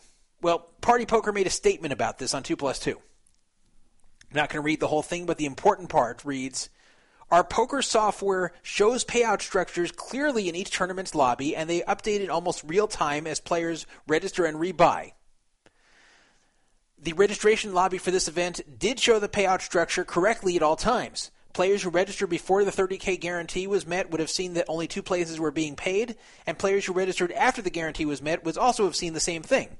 So while we recognize advanced communication was not great about exactly what might happen once and if the $30K guarantee was exceeded, the prize payout details were available for players to see before deciding whether or not to play. Therefore, we do stand by our payout structure for the NJCOP event number 14 and will not be revising it. Terrible decision. I think legally they can get away with most of it, except for the part of the support telling people it's a mistake. In that case, their support is giving some sort of guarantee that the other places will be paid by saying it's a mistake. So those people definitely have a claim. Anyone who contacted support before the tournament started they would have a legal claim here. I don't know if they're going to pursue it. But even ignoring that, they made a mistake here. I think that this was not what was intended. They also admitted, I'm going to read this part too, in their post, we regret that we did not advertise this structure as more of a feature of the event, as the actual turnout and post-event comments indicate we may have had even a greater participation. So they're saying, wow, we're sorry we didn't advertise this as a 2-player take-all tournament because we think it would have excited people and we would have had even more people in it. And that's the whole point. They're not stupid. They know that if there's something this different and this unique, that they should promote it this way and get people to try it, saying, wow, we've never seen this before. Wow, a 2-player take-all tournament. Cool. The fact that they didn't promote it shows that that was not what was intended. Now, my guess is they intended something like this. If the prize pool was equal or less than $30K, then it was $20K for first, $10K for second, like everyone expected. If it was between like $30 and $60K, I'm just making up these numbers, then $20K for first, $10K for second, and the remaining prize pool, beyond that, goes to the lower spots down to 10% of the players. And if it's greater than $60K, then start with a base of $20K for first, $10K for second, and $30K for the other spots down to 10%, and then distribute the remaining money past $60K to like 1/3 for first, 1/6 more for second, and 1/2 more for the remainder. I'm just making this stuff up, but I bet it was some algorithm like this, and then they forgot to program the rest of it. They forgot to program past the 20K for first and 10 for second. I think it was an oversight. And then once the oversight occurred, they were probably like, oh, well, we can just say we meant to do that. You know when someone's walking down the street and they trip and they make all kinds of flailing motions with their body to avoid hitting the floor and keep their balance, and then they stand up and they go, no, I meant to do that. I think it's like that. They're saying they meant to do that to avoid embarrassment and to avoid having to pay out money to those expecting to be awarded prizes for the third place, fourth place, fifth place, etc. If Party Poker was smart from a PR standpoint, they would apologize and they would make this right. It's not that much money we're dealing with here. So pay out another $30K or so to the remaining spots. I mean, it sounds like a lot of money, and it is for one person, but for a big company like Party Poker, that's nothing. That's nothing. They'll make that up and rake in a very, very short time. And they'll get a lot of good PR for it. Here they look really shady. Here they look like they're finding every excuse not to pay people, and even people who were told in advance that this was a mistake by their own support reps. This is really bad, and I hope that the people who were told this in advance raise issue to the New Jersey Gaming Board, because I think they're due a refund at the very least.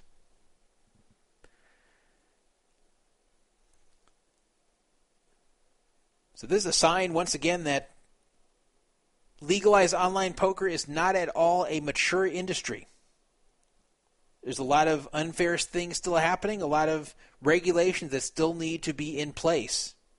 Because everyone's learning as they go along. The regulators are learning as they go along. The companies are learning as they go along. But a lot of these mistakes shouldn't be happening. A lot of these mistakes, if handled by competent and fair people who know about PR implications, who know about how to keep customers happy, who know about good customer service, would not let these things happen. But they are. It's happening on Party Poker. It's happening on WSOP.com. It's even happening to some degree on Ultimate Poker. They've got to stop it. They've got to just say, we're going to think before we act. We're going to try to be customer friendly. These sites are not thus far. Well, we have another scam. I'm just trying to say scandal, not scam. Another scandal involving chips at live tournaments. Seems to be the big thing in 2014.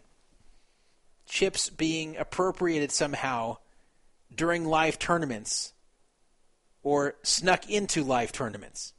But it's, live tournaments have existed for so long, but yet it's only this year when we keep hearing about people either sneaking chips into tournaments that are counterfeit or trying to steal chips from tournaments. It keeps ending up in the news. It's happened again. At the Chicago Poker Classic, that's at Harrah's in Chicago, there was an incident involving the chip leader in event number 9 at the Horseshoe Chicago Poker Classic. And this is a Caesars property, so this has implications to the World Series. The chip leader at that event, number 9 at the Chicago Poker Classic, really had a few tricks up his sleeve.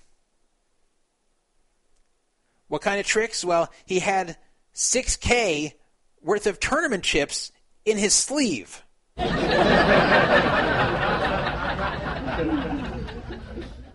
Now, rather than tell you what happened, I'm going to play some secretly recorded audio that no one's ever heard before from when this guy actually put the chips in his sleeve. There's a big surprise for you guys, but here it comes. Listen closely. Hey, Rocky! Watch me pull a rabbit out of my hat. Again? Nothing up my sleeve. Presto!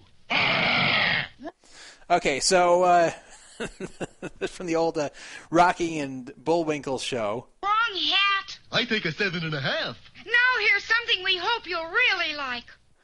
All right, so this guy had $6K worth of tournament chips. Again, not real money chips, but tournament chips in his sleeve, and this is the chip leader. So the question is, was this on purpose so he could take these chips later and use them in other tournaments there, in which, $6K is probably worth very little at that point in the tournament, whereas early in a tournament is probably worth a lot. Or was this by accident? Well, I got some tweets. I didn't get them, but I saw tweets from a woman named Gillian Epp, who was there, and tweeted the following. Police were at the Horseshoe yesterday. The chip leader from event number 9 had 6K tournament chips in his sleeve. Apparently, he had no malicious intentions. He was banned from all Caesars properties, and those chips are out of play today as the remaining players return. Apparently, they fell into his sleeve.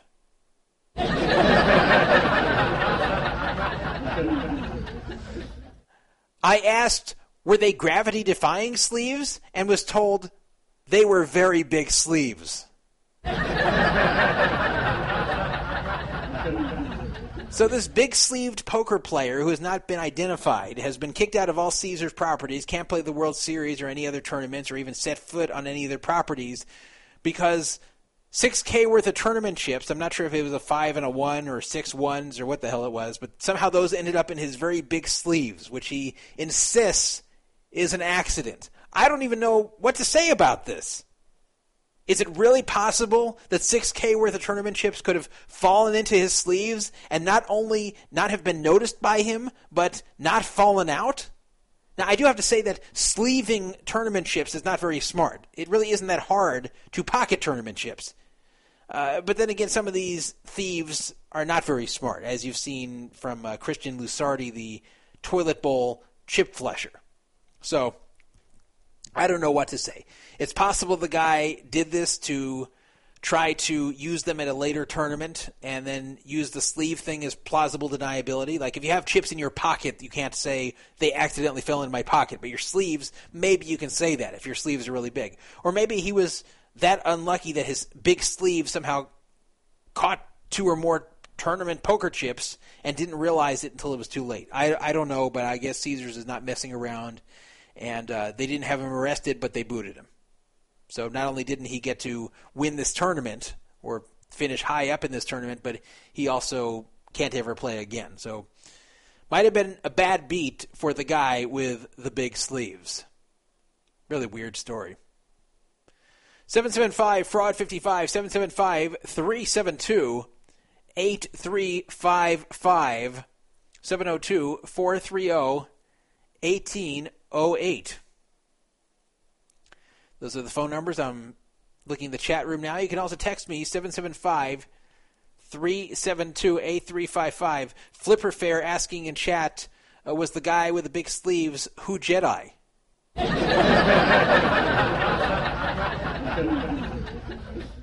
Bad guy, I think it's bad guy, he just texted me, Druff, shut the fuck up and go find Casey Kasem. The deranged fucker is missing. Is that true? Is Casey Kasem missing? Be kind of sad. Now I gotta go look at CNN, see if Casey Kasem's really missing.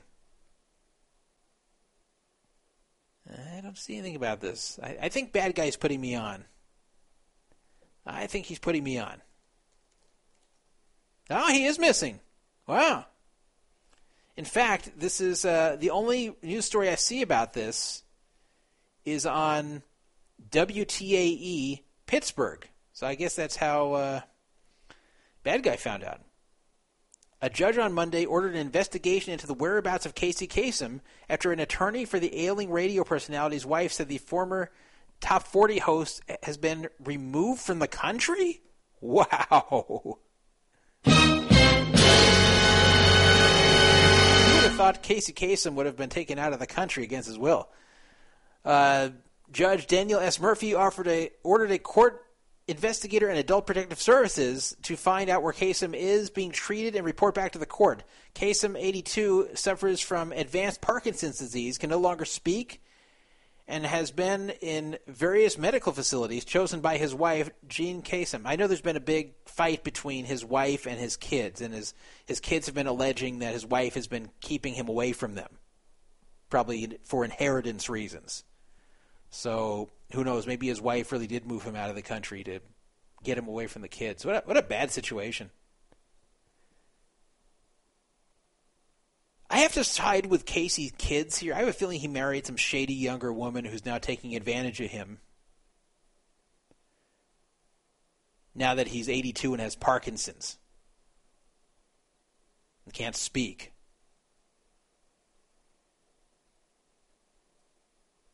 Of all people to not be able to speak anymore, Casey Kasem, wow. It's too bad he can't speak. Or maybe he could actually do one more dedication and dedicate it to himself. I think it would... Stop trying to... Oops, put the wrong thing on there. I think he would actually go something like this. Hi, this is Casey Kasem counting them down here on American Top 40. This next dedication is to my wife, who has sent me off to another country so my kids can't find me and she can get all my money. Here from John Waite back in 1984, Missing You.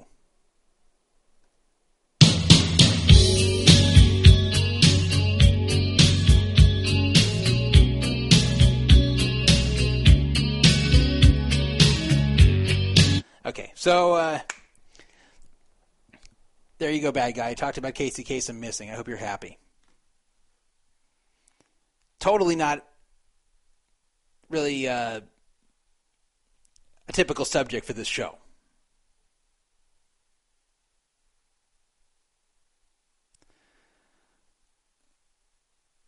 Yeah, Hotshot74 saying in chat, first the Jumbo Jet's missing, then the women in Nigeria are disappearing, and now Casey Kasem. Everyone's just disappearing.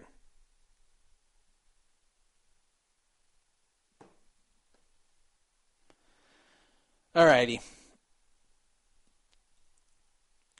Next topic.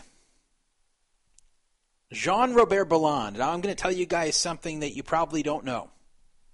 Jean-Robert Belland has bought in to the One Drop tournament. The One Drop tournament, which last year was $100,000 to buy in, and this year, like it was 2 years ago, is once again $1 million. It's the $1 million One Drop tournament at the World Series of Poker. Last time it was $1 million. It was won by Antonio Esfandiari, who is playing again. But Jean-Robert Belland, also known as Broke Living JRB, a guy who always brags about being broke, brags about living a high-stakes lifestyle despite being broke all the time. And I've seen evidence of him actually doing that. I've personally seen it. In fact, he may even come on this show at some point. Me and him are on good terms. We're not like close friends, but we've always been on good terms. And he says hello to me whenever he sees me. You know, we get along, me and Jean-Robert. So maybe I'll have him on this show at some point. But Jean-Robert Belland, the broke guy of poker, is entering the $1 million One Drop event. Surprising a lot of people. Vanessa Selbst has also bought in to be the first female ever to play the One Drop tournament. There are 33 confirmed players right now for the One Drop event. This includes 4 anonymous businessmen, 3 satellite seats that have not yet been won, Guy Laliberté himself, who's putting the whole thing together, and 25 others. Of these 25 others, 21 are pros, and the other 4 are businessmen. So the 25 others are Antonio Esfandiari, Bobby Baldwin, not the actor, but the poker player, hedge fund manager David Einhorn, Phil Galfond, UK pro Philip Grusim, Phil Ivey, Jason Mercier, businessman Paul Newey, businessman Bill Perkins, Vivek Rajkumar, Brian Rast, Andrew Roble, Eric Seidel. You got to wonder if any of that is stolen Full Tilt money. I mean, he got paid a lot from Full Tilt during the time when he had partial ownership there. He wasn't on the board, but he made a lot of money from there. I know he's had very good tournament results recently, but still. Brandon Stephen, a businessman. Sam Trickett, who finished second in the event 2 years ago for $12 million. Noah Schwartz, another pro. Told you already about Jean Robert and Vanessa Selbst. Anthony Gregg, who won the 100K one drop for $4.8 million last year. Max Altergott, who won a big Monte Carlo event recently. Tobias Rankemeyer is a German pro. Igor Kurganov, a Russian pro who's played high roller events elsewhere. Christoph Vogelsang, not to be confused with Ryan Vogelsang of the San Francisco Giants, though I have a feeling Christoph Vogelsang could probably pitch better than Ryan Vogelsang at this point. He's a German guy, a pro. And finally, Nicholas Heinecker, who's a huge online winner, also a German. Pretty tough field, 21 pros there. A lot of these guys should be very, very tough to contend with there. But let's talk about Jean Robert. There's a picture that Jean Robert posted of himself on Instagram of him buying in at the cage with $1 million. Cash. Jean Robert showed up with $1 million cash to the cage at the World Series of Poker. Or I guess it's not the World Series of Poker cage, but a cage at Caesars or the Rio or whatever, and deposited $1 million cash. I mean, I see it right in front of him. He really did this. This really happened. So people are thinking, well, what does he have of himself? Like 1%, 2%? You know, Guy Laliberté must have bought him in just to have a colorful character at the table, just to liven up the tournament. I don't think that's true.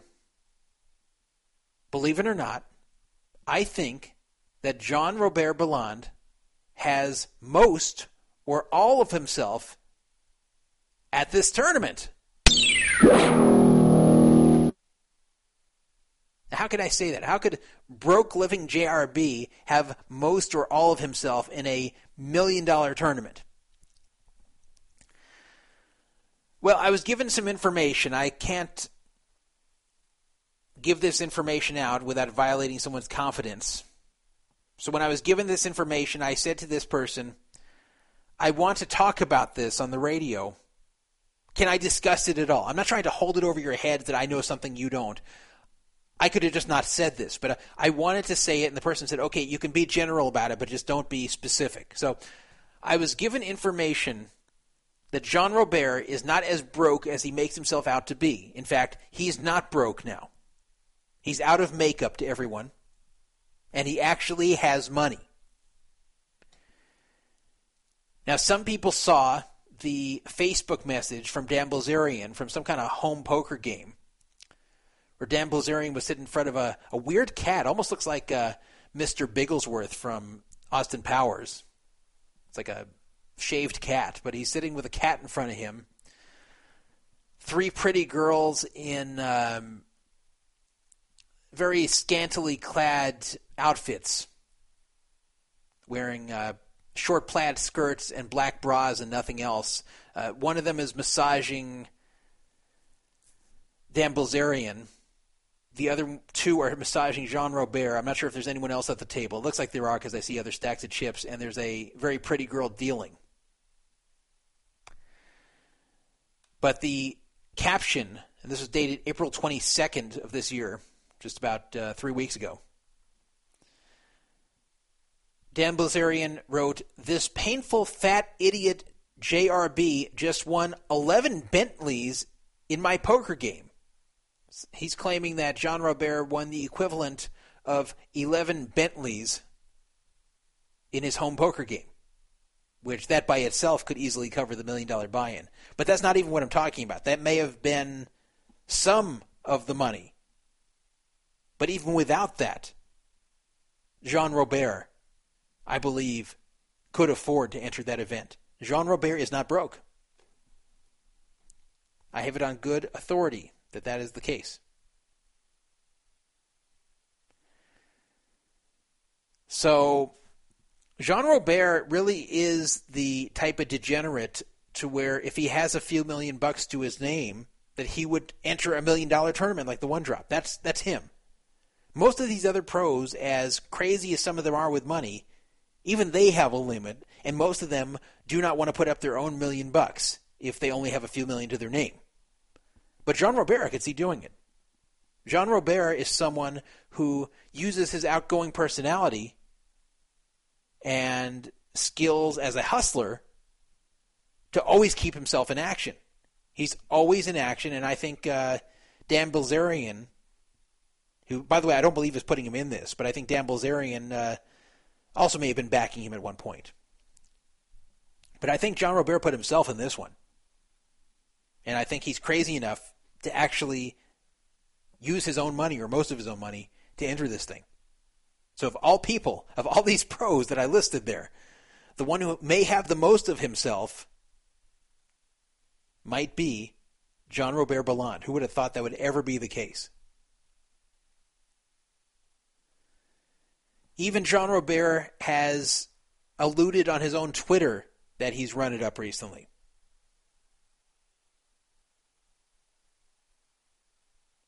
He also posted a picture of a Bentley on his Twitter with the license plate JR Broke.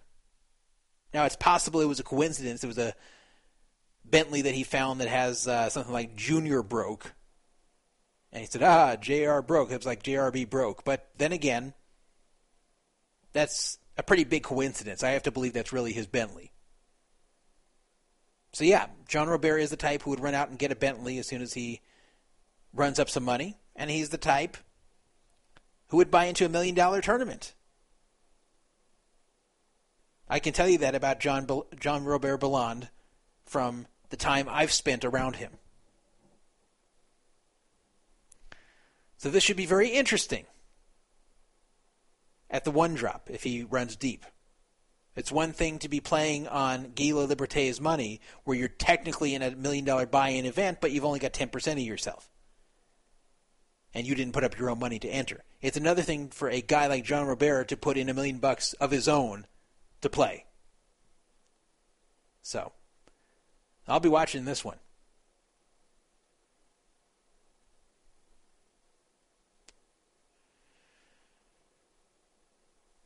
JStat saying in chat that Jean Robert won the money at a Bilzerian home poker game. But where did he get the money to buy into the Bilzerian poker game? Do you think Broke Sergio of Poker Approved could sit in that game? No. Beer and Poker saying in chat, if Jean Robert Belland can enter the One Drop, so can Todd Wittelis. Yeah, maybe I should start selling shares of the One Drop event. I wouldn't even even if I could sell shares, I'd feel guilty doing that. Like I just couldn't bring myself to do that, to collect all this money from all you guys, even if some of you could afford it, I just couldn't. It's just too much. It's just too much at one time. I mean, if Guy Laliberté wanted to put me in, sure, but he doesn't even know me. But no, I would not enter anything like that. That's like the opposite of me to do that.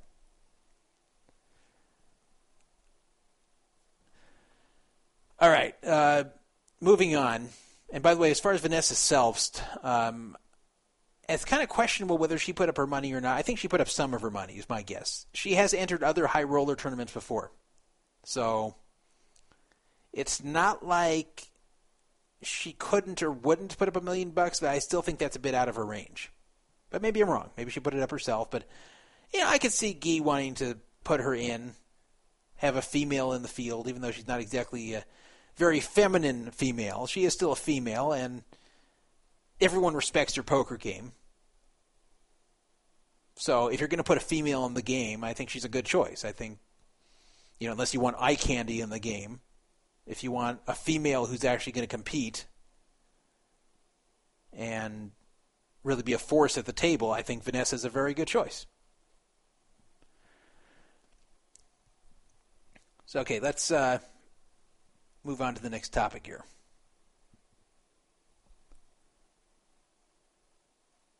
See if we got any texts in between here? No. Wow. Okay, people. Fine. Don't text me. See if I care. PokerStars got a patent. And yes, this is patent radio. We're going to discuss patents now. Exciting stuff. I know what you're all thinking right now, and I'm going to talk about a patent that PokerStars applied for. That's probably the last thing you want to hear on this show. I bet your reaction to hearing about us talking about patents is not one of excitement. You probably want to skip over the segment, which if you're listening live, you can't do. I have to imagine your reaction is probably something like that. Yes, welcome to Patent Radio. All patents all the time.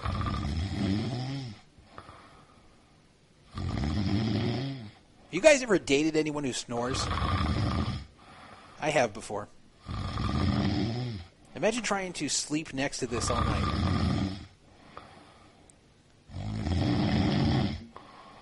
You know, what I found the best thing to do when someone's snoring is to move them.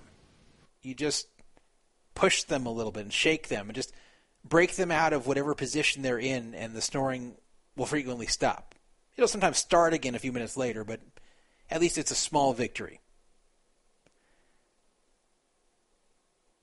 When I was a teenager, I had a friend, I'd sometimes spend the night at his house, and he would snore. And while we would not be in the same bed, we were in the same room, and it was so loud, like I couldn't sleep.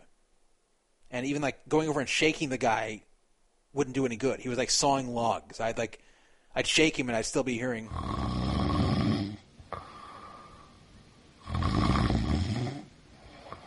So what I actually had to do, and I felt bad doing this, I actually would hold his nose and put my hand over his mouth to actually stop him breathing for a second, and that would briefly wake him up before he knew what was going on, and then he'd fall back asleep and stop snoring. It was the only way to get this guy to stop snoring.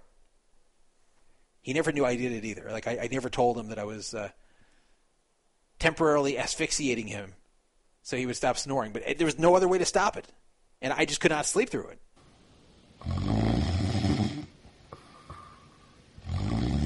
Okay, so let's talk about the patent here that PokerStars applied for. And there's a reason I'm talking about it on this show, where normally I would never discuss a subject like that because it would even put me to sleep. PokerStars has patented Zoom Poker. Now, what is Zoom Poker? Well, I could explain it to you. I could. But I think there's somebody that we all know who's more qualified to explain Zoom Poker to you.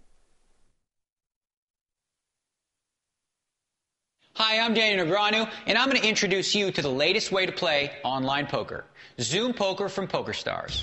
Zoom is for people who want to play poker but don't always have enough time to spare. With Zoom, there's no waiting around for other players. The game moves at your pace.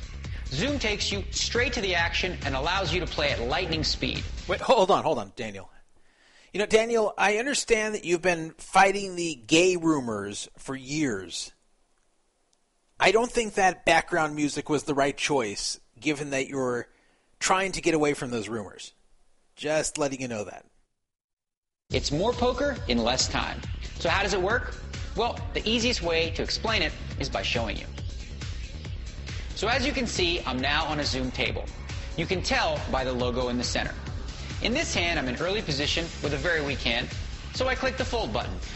And this is where the magic happens. Instead of having to wait out the rest of the hand, I'm immediately moved to a new table with new players, and I'm dealt into a new hand which starts right away. There's no waiting around. I can just keep folding and seeing new hole cards till I find a spot I like and decide to play. It works because when you enter a Zoom table, you join a large group of players rather than just a single table. At the start of each hand, you could be in any position, and you could be playing against any players from the group. Once you're in a hand, you play until your action in the hand is over, not your opponent's. So as soon as you fold, or go to a showdown, or maybe win a pot by getting all your opponents to fold, you get new opponents and a new hand right away. While this might not be the ideal way of analyzing your opponent's play, it's perfect for time-pressed people who don't have hours to spare, but who still want to play a fun and action-filled game of poker. All right, so you get the picture here, what's going on with Zoom Poker. And very simply put, without the gay club music in the background, Zoom Poker is a game just like regular poker, except as soon as you fold, it picks you up and puts you at another table immediately with a hand, and when you fold that, it picks you up again and puts you at another table, and basically you constantly got hand, either playing a hand or folding a hand. You're never waiting. Never. And there's even a fast fold option where you can even fold out of turn, where you're technically not folding out of turn, meaning your opponents don't see you folding out of turn, but you've already been moved to another table before your opponents see that you folded.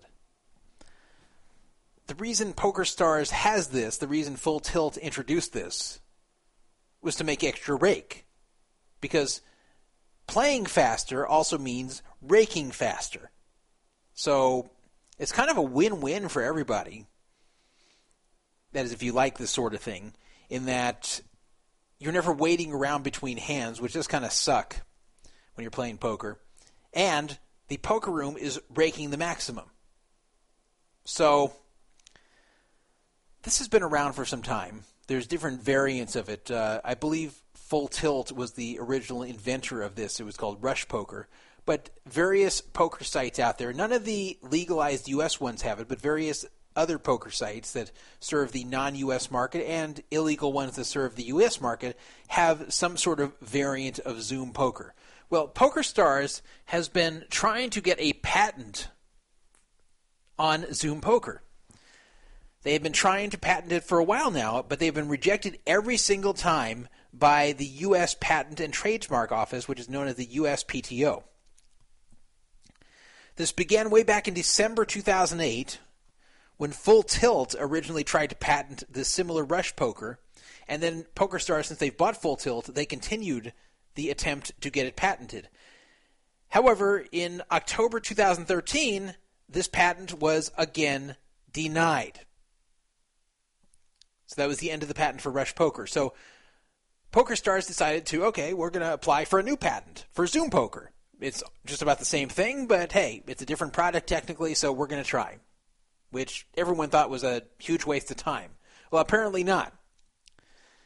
Now, the reason the patent was turned down by the U.S. Patent and Trademark Office was that an individual known as R. Martin Olivares, and I have no idea who this is, but it's some guy named R. Martin Olivares, was granted a patent in September of 2005 regarding tournament play, of which part of his patented technology involved immediately moving players from their table after they fold.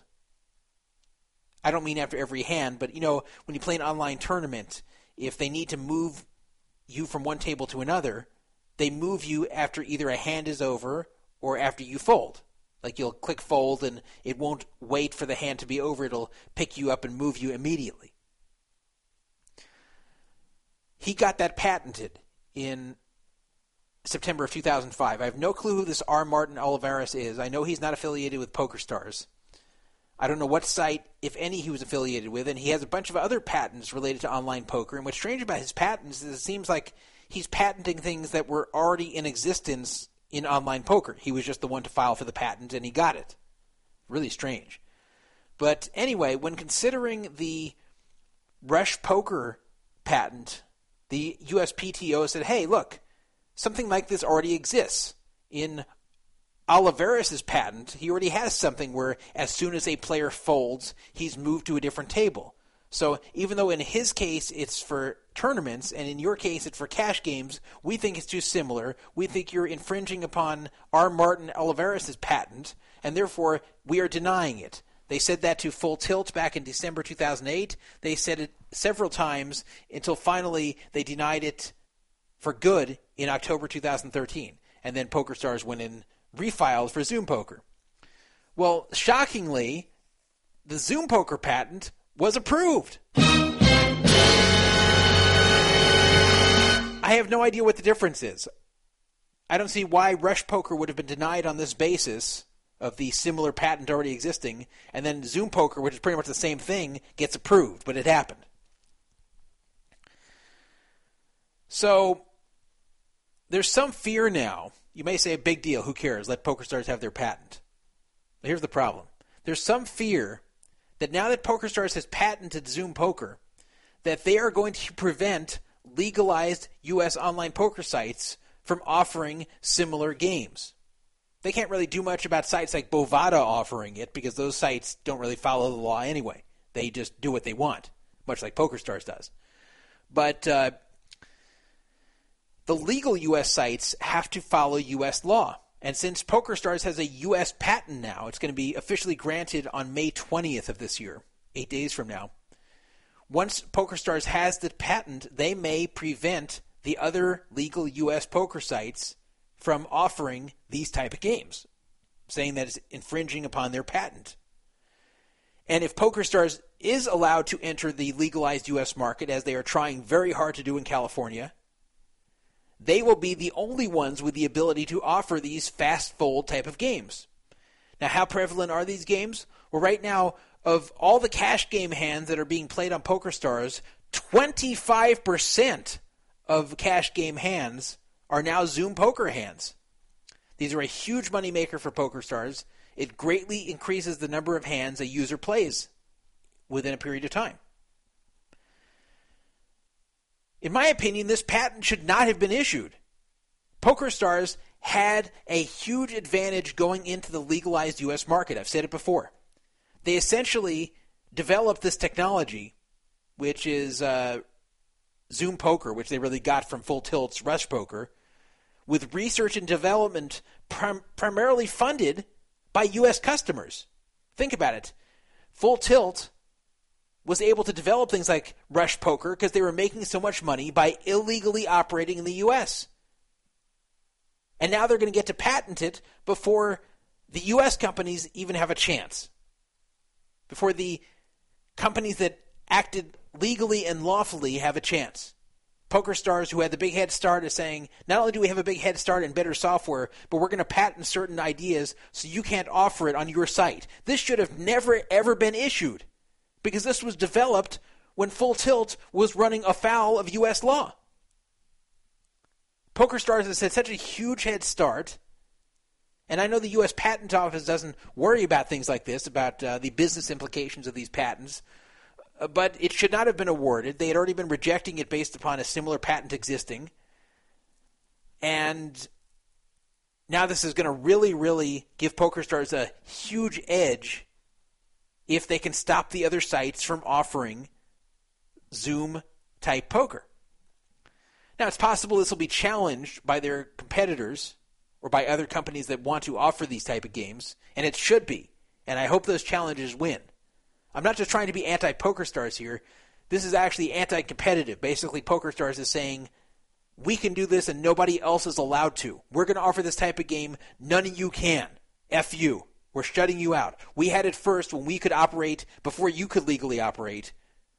We were able to develop this. In fact, we were able to buy a company that developed this with money we made illegally.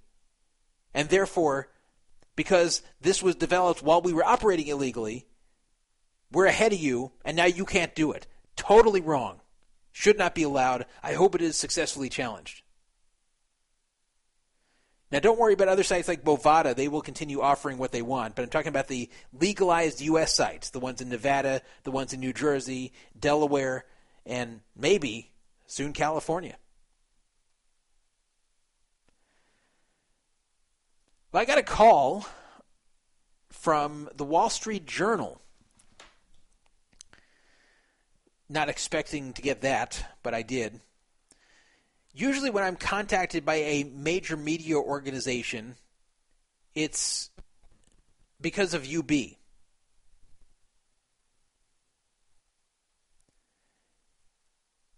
It's because they want to talk about cheating in poker. They want to talk about the UB scandal in some way. I appeared on 60 Minutes in 2008. talking about UB. I appeared on CNBC in a special they had in 2009 talking about UB. I appeared this year in a Blu-ray extra of the movie Runner Runner talking about UB.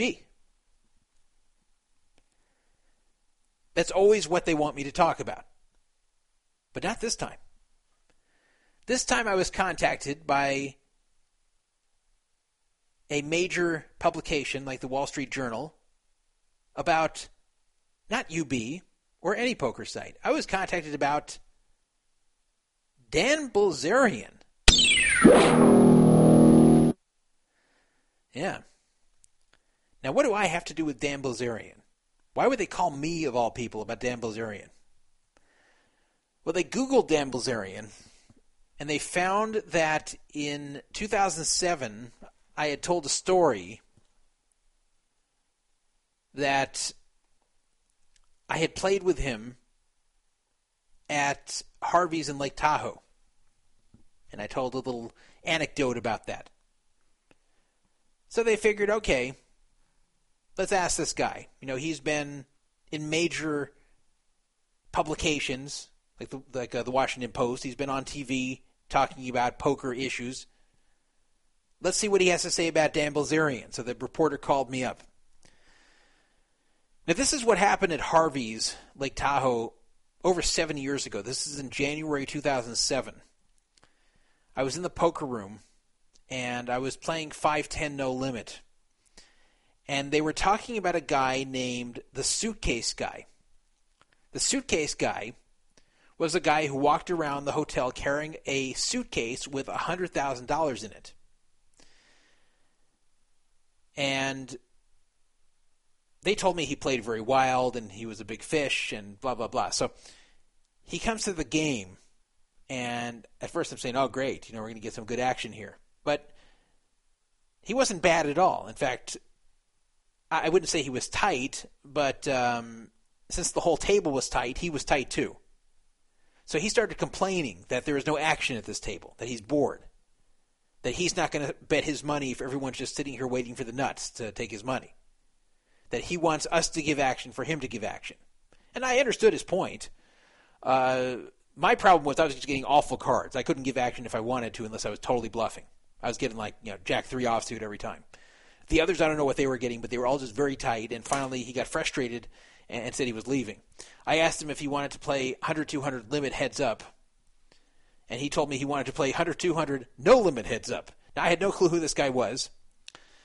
Wasn't going to play this guy 100-200 no limit heads up, nor was I bankrolled at Harvey's Lake Tahoe to play such a game.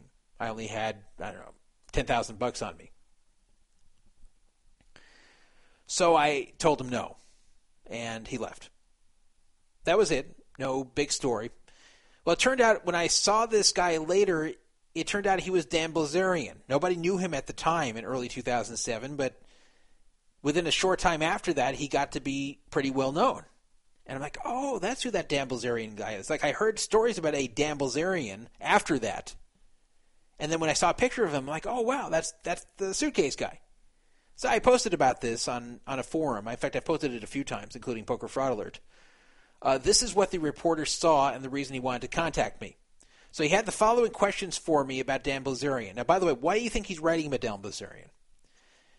He's writing about him because Dan Bilzerian's father has been the subject of a number of SEC investigations. His father is in a lot of hot water, and there's a lot of suspicions that Dan Bilzerian's father made his money illegally. And the feds have been after his father for a long time. Which then raises the question, and that's what the Wall Street Journal is investigating. How is Dan Bilzerian getting all the money that he's spending in gambling? Is it dirty money from his father? Or is it his own money in some way? Now, Dan Bilzerian is very aware of the fact that this article is being written. Both he and his father voluntarily sat down with this reporter and did lengthy interviews with them, which is surprising, but again, not so surprising because Dan Bilzerian is a very outspoken and brash guy and never really seems to act like he has anything to hide. So the reporter had a few questions for me. He asked me, how is Dan Bilzerian viewed in poker? What do poker players think of him in general? I said that Dan Bilzerian is pretty well liked. In fact, there are not any stories I know of about him cheating people or acting in any kind of shady fashion. I also added that some people like his blunt, tell-it-like-it-is sort of attitude. In fact, I do too, to be honest. And others wish they could live his lifestyle. Always partying, always hanging out with beautiful women and gambling millions of dollars. It's pretty much a lot of poker players' dreams to be Dan Bilzerian. He then asked me, does the poker community believe that he made his money through his poker play?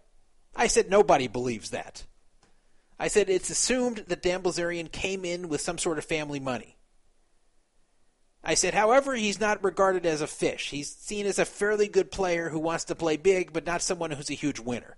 Not someone who made his fortune in poker. He asked me, do you know anyone who could give insight about Dan's poker results in his earlier days, such as 2007 and 2008? I said that I didn't, and I don't really pay much attention to the games that I don't play. Then he asked me to describe what happened in Lake Tahoe, and I described what I just told you here. I also stated my opinion that Bilzerian was in the right when he sued that movie studio. Some of you might remember that, where Dan donated, or not donated, but he agreed to fund a movie with the sum of, you guessed it, $1 million. He agreed to fund a movie for $1 million, and that wasn't its entire funding, but he funded $1 million toward the movie, with the agreement that they would give him a certain amount of screen time.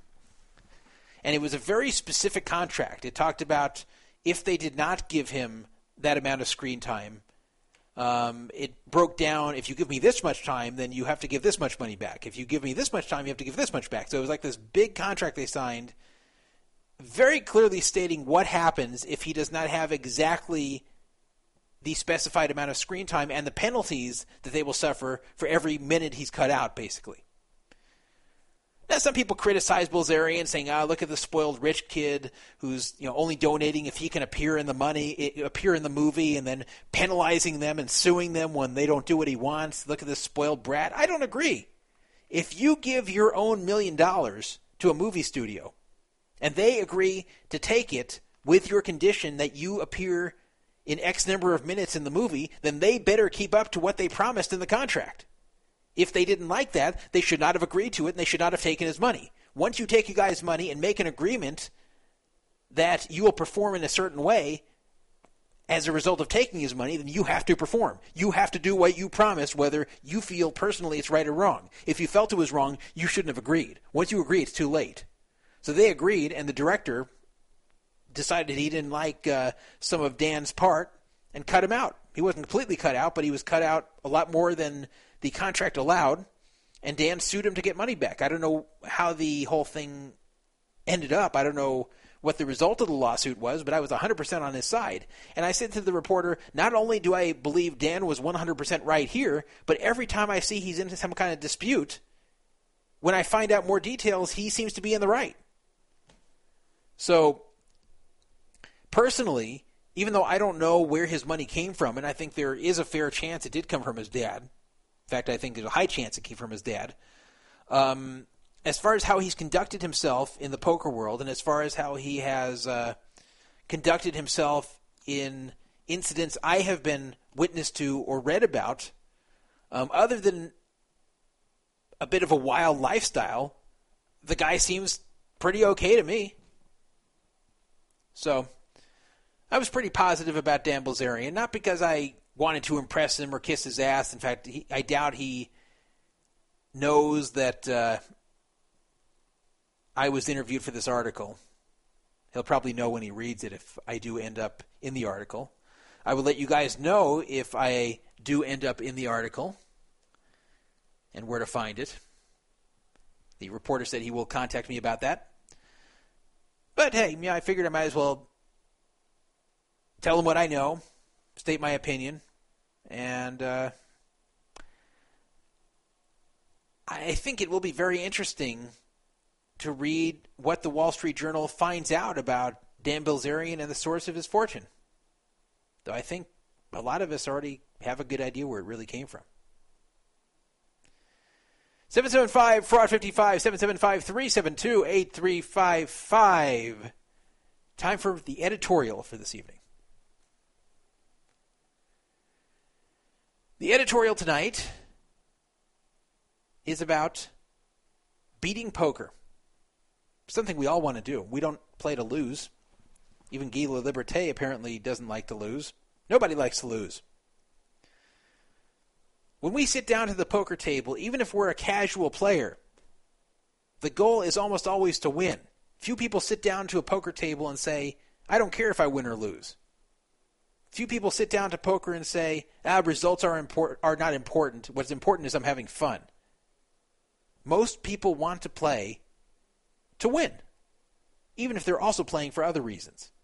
And there's a lot of reasons people play. Sometimes it's ego. Sometimes it's secure boredom. Sometimes it's for the challenge. But they always want to win. But what type of poker can you really beat? And I'm not talking about type as in the variation of poker. I'm not going to discuss which is the easiest game to beat, whether it's limit hold'em, no limit hold'em, mixed games, open face Chinese. That's not what I'm going to talk about here.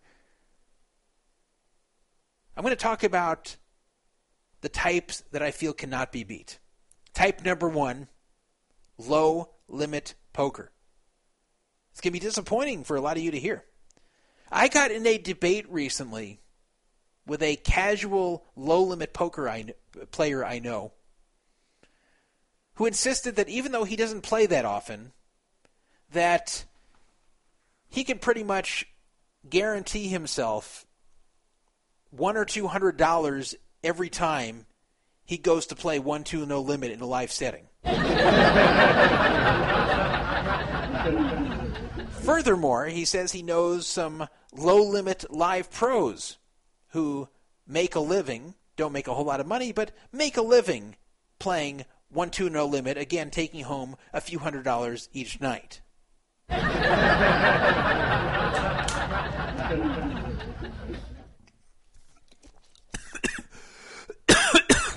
Sorry about that.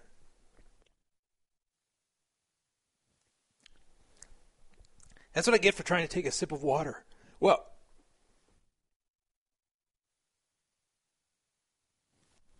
I tried to chug a sip of water while the laughter was going on, and something happened. Kind of went down the wrong way. This is the hazard of doing a live show. If this were not live, I would just edit this out. But I've decided recently not to really edit out the fail. Like last week, I left the whole fail in with trying to reach Anna Kate on Skype, just because I felt that was part of the show. Anyway, sorry about that. But going on here, I don't feel that low-limit poker, live and to some degree online, is beatable. But we're talking more about live right now. The reason is the rake is too damn high. The rake is just too much, especially if you're tipping the dealer. That's another at least $1 every pot you win. Let me explain it this way. There's been a lot of analysis of what is a good win rate in poker. And it has been determined through a lot of very, very detailed analysis, a lot of hands that were entered into a computer, that if you win like 7 big bets, or big blinds, 7 big blinds per 100 hands dealt, known as 7 BB per 100, you are a very, very good player. It is very hard to win 7 BB per 100.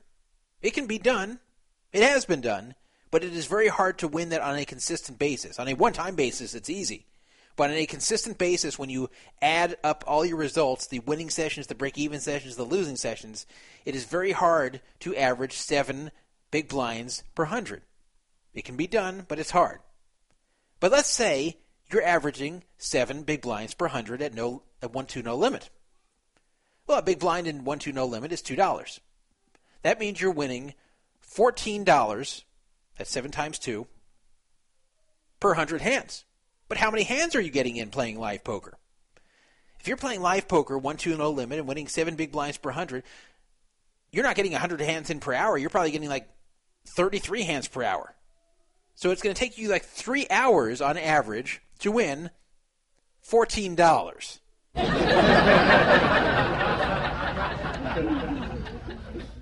And that's if you're winning 7 big blinds per 100. If you're winning 5 big blinds per 100, then it's going to take you 3 hours to win $10 on average. But even if you're a spectacular player and you're winning 15 big blinds per 100, well, that's still only about $10 per hour you're making.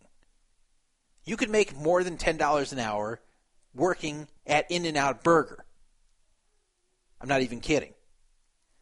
Starting, in fact, at In-N-Out Burger, the lowest position there, you make more than $10 an hour. And that's if you win 15 big blinds per 100. That's how it breaks out. A lot of players don't think of it this way. A lot of them think that if they walk away from a 1-2 no limit game $300 up, then that means that they could really kill this game in the long term if they played every day. But they don't count the times that they break even. They don't count the times that they lose. It's very easy to forget about that. It's very easy to think you're beating the game for obscene sums of money compared to the big blinds when you're running well.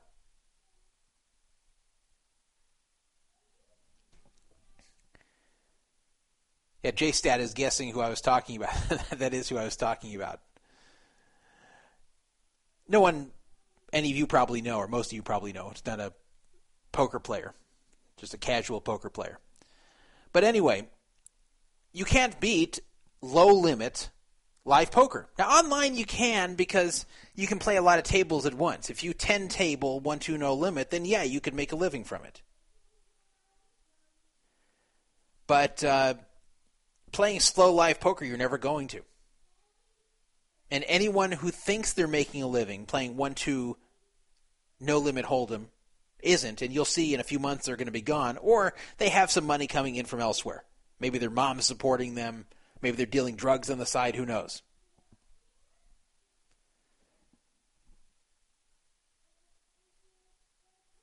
Beer and Poker saying that a good player will make more than $10 an hour playing live 1-2. I don't know. That would be more than 15 big blinds per hour. Or per 100, not per hour. It is very, very hard to win more than 15 big blinds per 100. Very hard. And I don't think they're getting more than 33 hands per hour on average over there. See, a lot of people tank and take a long time between hands playing live. The hands move very slowly live. And you obviously can't two-table. So, low-limit poker, whether it's no limit, whether it's limit, you're not going to beat it for very much money, if at all. In fact, it's very hard to beat at all because the rake is so high. The rake is getting higher and higher. And it just eats into your profit. Now, what about tournaments? Can tournaments be beaten? They can, but there's some very important things to understand. First of all, if you are traveling all over the world to play tournaments, it's fun, it's glamorous, but you're probably not winning. If you're going to play tournaments for a living and travel all over the world to play them, and if you don't have a sponsorship deal where they're covering your expenses to do so, then you are either losing or you're in the very, very, very top of the elite players. But the typical tournament player cannot survive doing that. The expenses are just too high because you have the expenses, which are just crippling, plus the rake. You just can't beat that unless you're one of the very, very, very top elite tournament players. Now, of course, the higher the buy-in, the less the expenses matter. But, of course, the higher the buy-in, usually the tougher the field. And the more brutal the variance. So while it's true if you're going to go travel to play a $250,000 high roller tournament, the expenses to go play it aren't going to matter that much. You're also going to be facing very tough competition, and the variance is going to be huge because it's a small field, and you're not going to get to play that many of them.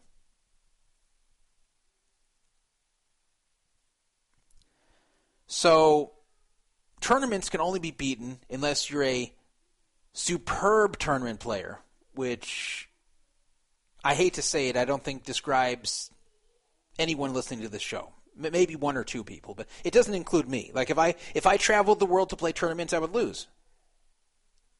I would. So if you are like me, the only worthwhile tournaments to play are ones you can play with very little expense. The World Series of Poker that I'm going to be playing in a few weeks, I have very little expense. I'm not going to go through the details, but I have very little expense. Not zero expense, but very little. And by the way, I approach these very, very Jewishly. You wouldn't believe how Jewishly I approach these tournaments. I do not waste money on anything when it comes to my tournament play. Like, I don't deprive myself to where it would affect my tournament. But, like, for example, when I see the Gatorade is $6 per bottle, I just say no. I'm not going to do it. I'll just drink water.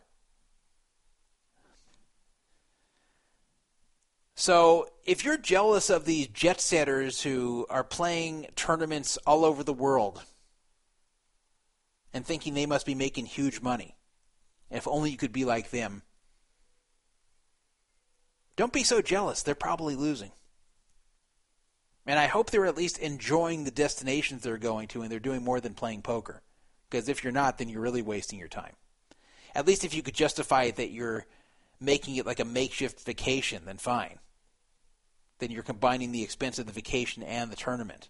But most of these people traveling the world to play tournaments, the media wants you to believe that they're making all kinds of huge money, but the reality is most of them are losing, and these huge travel expenses are going to eat them over time.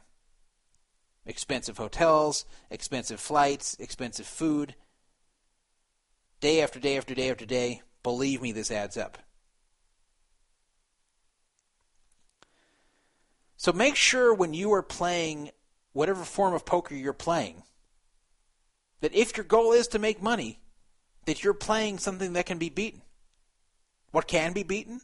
Well, mid-stakes games, high-stakes games, tournaments that don't require much outside expense aside from what they take out of the pool. Though, again, be careful with the low-limit tournaments where they take out 20% of the prize pool and where the structure is so terrible that it's mostly luck-based. You're not going to beat those either. The tournaments you are going to beat, if you're a skilled player, are the ones that are less luck-based, that have at least a decent structure, and that don't take an obscene amount of rake out.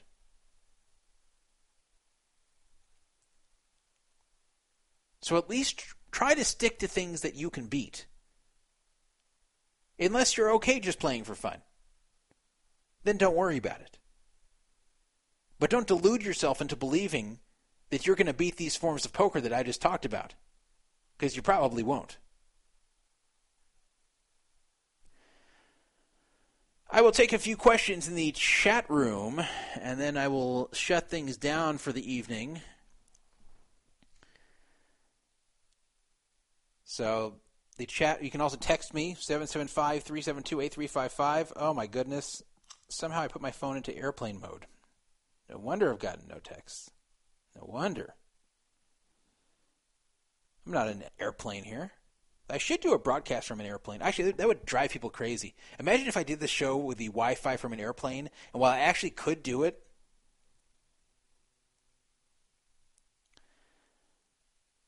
it would drive people nuts sitting next to me. They would hate it.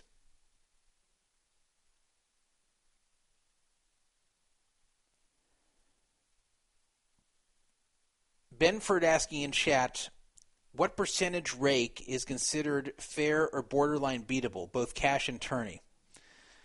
Well, definitely not 20. You really don't want to see them taking more than 10 unless the field really sucks and the structure is decent enough to where it matters that the field really sucks. So you start seeing 15, 20% come out of the pool, you should just say no.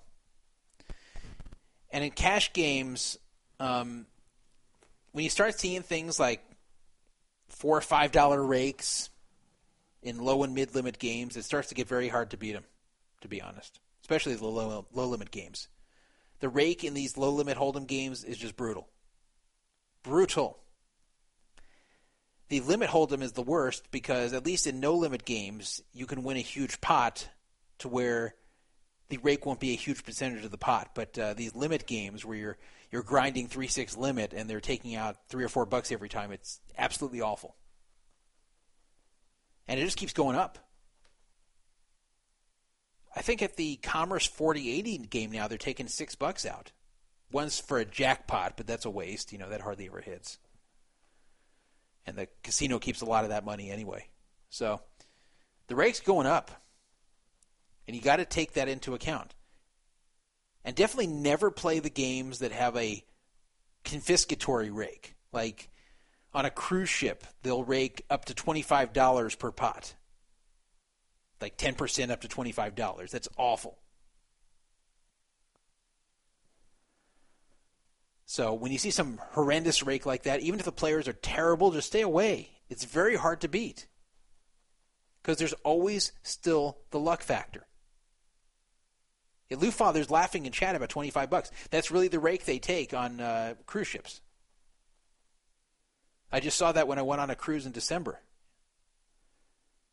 I walked to the poker table and I see them taking out green chips at a 1-2 game. I go, you got to be kidding me. Maybe it was a 2-5 game, but whatever. J-Stat saying $5 rake at 3-6 limit games to the Bay Area. Beer and Poker saying some of the home games are even worse than that. $25. Yeah. I once went to a home game in L.A. When I say a home game, it's like in an office building. It's one of those underground games, not really a home game. But, the players were pretty damn bad. I was playing 5-10 no limit, and the players really did suck big time.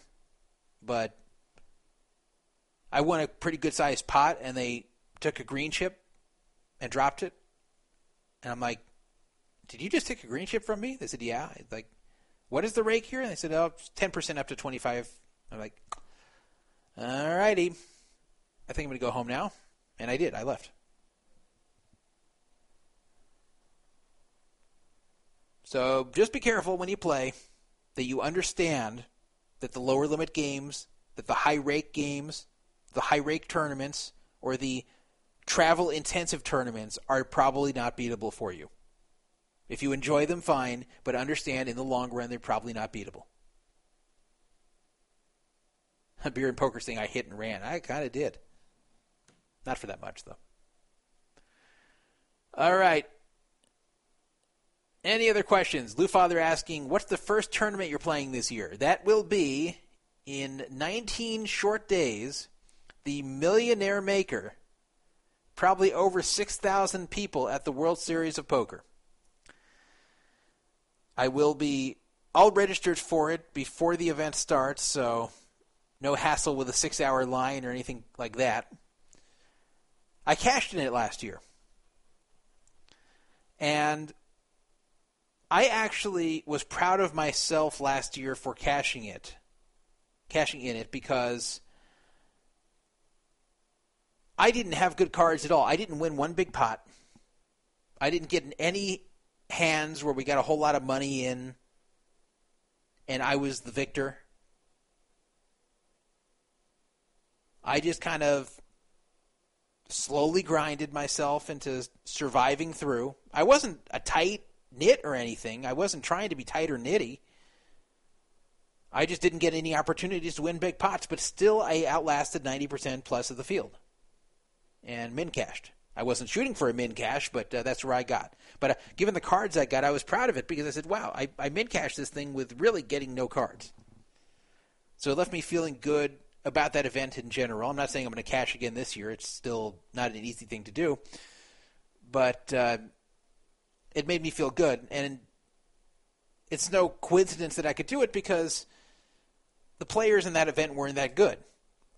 With 6,000 people entering a $1,500 tournament, you're not going to have a very high percentage of good players there. There just aren't that many good players to enter these things, especially ones that can travel to the World Series. So you're getting a lot of casual players in that. I think it's a good event to play. And hopefully I do even better this year. That was the first year of the Millionaire Maker, which was a wild success as far as numbers go, a big failure as far as logistics go. They really screwed that one up big time. They had to cancel like 4 other tournaments because too many people showed up. They made people stand around waiting for the other tournaments that eventually got canceled, like like these satellites and other things that people had registered for. They made them stand around for up to 3 hours only to tell them at the end, sorry, we're canceling it. We don't have room for you. It's a big freaking mess. Very typical of Caesars. But none of it affected me because I was already registered before the day of the tournament.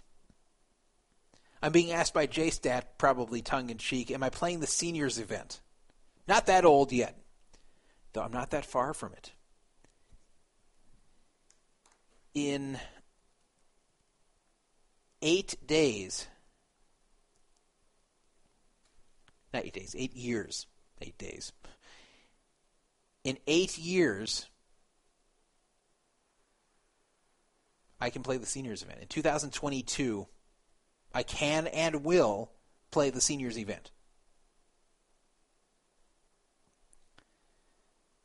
And in 2032, I might enter an event along with my son, who will be 21. And I'll be 60. But that's pretty far away. You have to be 50 to enter the seniors event. And I wish it was higher. I wish it was 60 or 65 because 50 isn't really a senior. And the problem is once you have 50-year-olds in it, it's not really a seniors event anymore. It's like a middle-aged event, a middle-aged and seniors event. And that kind of takes away from what they're trying to have it be. But, of course, since Caesars is all about money, all they care about is getting high registration numbers, and if you can enter it at age 50, then you usually do, as I will. So, any other questions?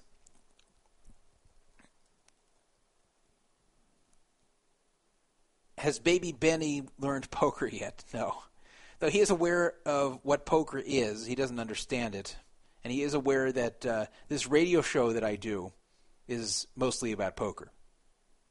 He's aware of that as well.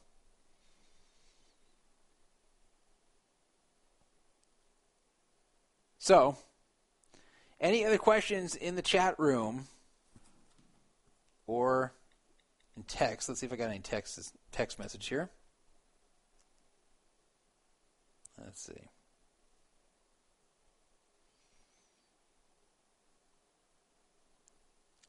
Did you mention my Joy Miller joke that Dan Bilzerian likes so much to the Wall Street Journal? I'm sorry, I don't remember that joke, bad guy. Otherwise, maybe I would have told him. Caller, you on the air. Hello? Yes. I've got some serious business to discuss. All right, who's calling? This is Howard. Okay. I would like to talk about Drexel. Yes, go ahead. I am very concerned that he's not been on, and I'm concerned for his well-being. Well, Howard. Tell me anything about him. Yeah, Drexel is fine. There's really not much to say. He is staying away from these forums for the most part. He posts occasionally on Poker Fraudlers, you may have seen, but he's staying away for the most part because of the drama that ends up surrounding these forums and the psychos and the freaks who end up becoming obsessed with it and start harassing people like me. People like call from unknown Six-Toed caller. Pete. Here, let's add another person to this call. Send a voicemail. Caller, you're on the air. Is this bad guy? You're damn right. No, Who's this fucking Howard? Hey, Howard, shut the fuck up, you fucking flaming faggot. Hey. Don't be calling here. No, don't be Hold mean. on, Come on, don't be mean to Howard here. Wait. That's not nice. Hey, quit trying to impress your fucking rich Hey, friend. you know what? Fuck you, bad guy. I got a bone to pick with you, fucking too. Faggot. I don't want to suck Drexel's dick. He hasn't been here for 10 years. Shut the fuck up, you fucking You want to queer. suck Drexel's dick? Are you a I'll shoot your faggot? fucking mom, you fucking cunt.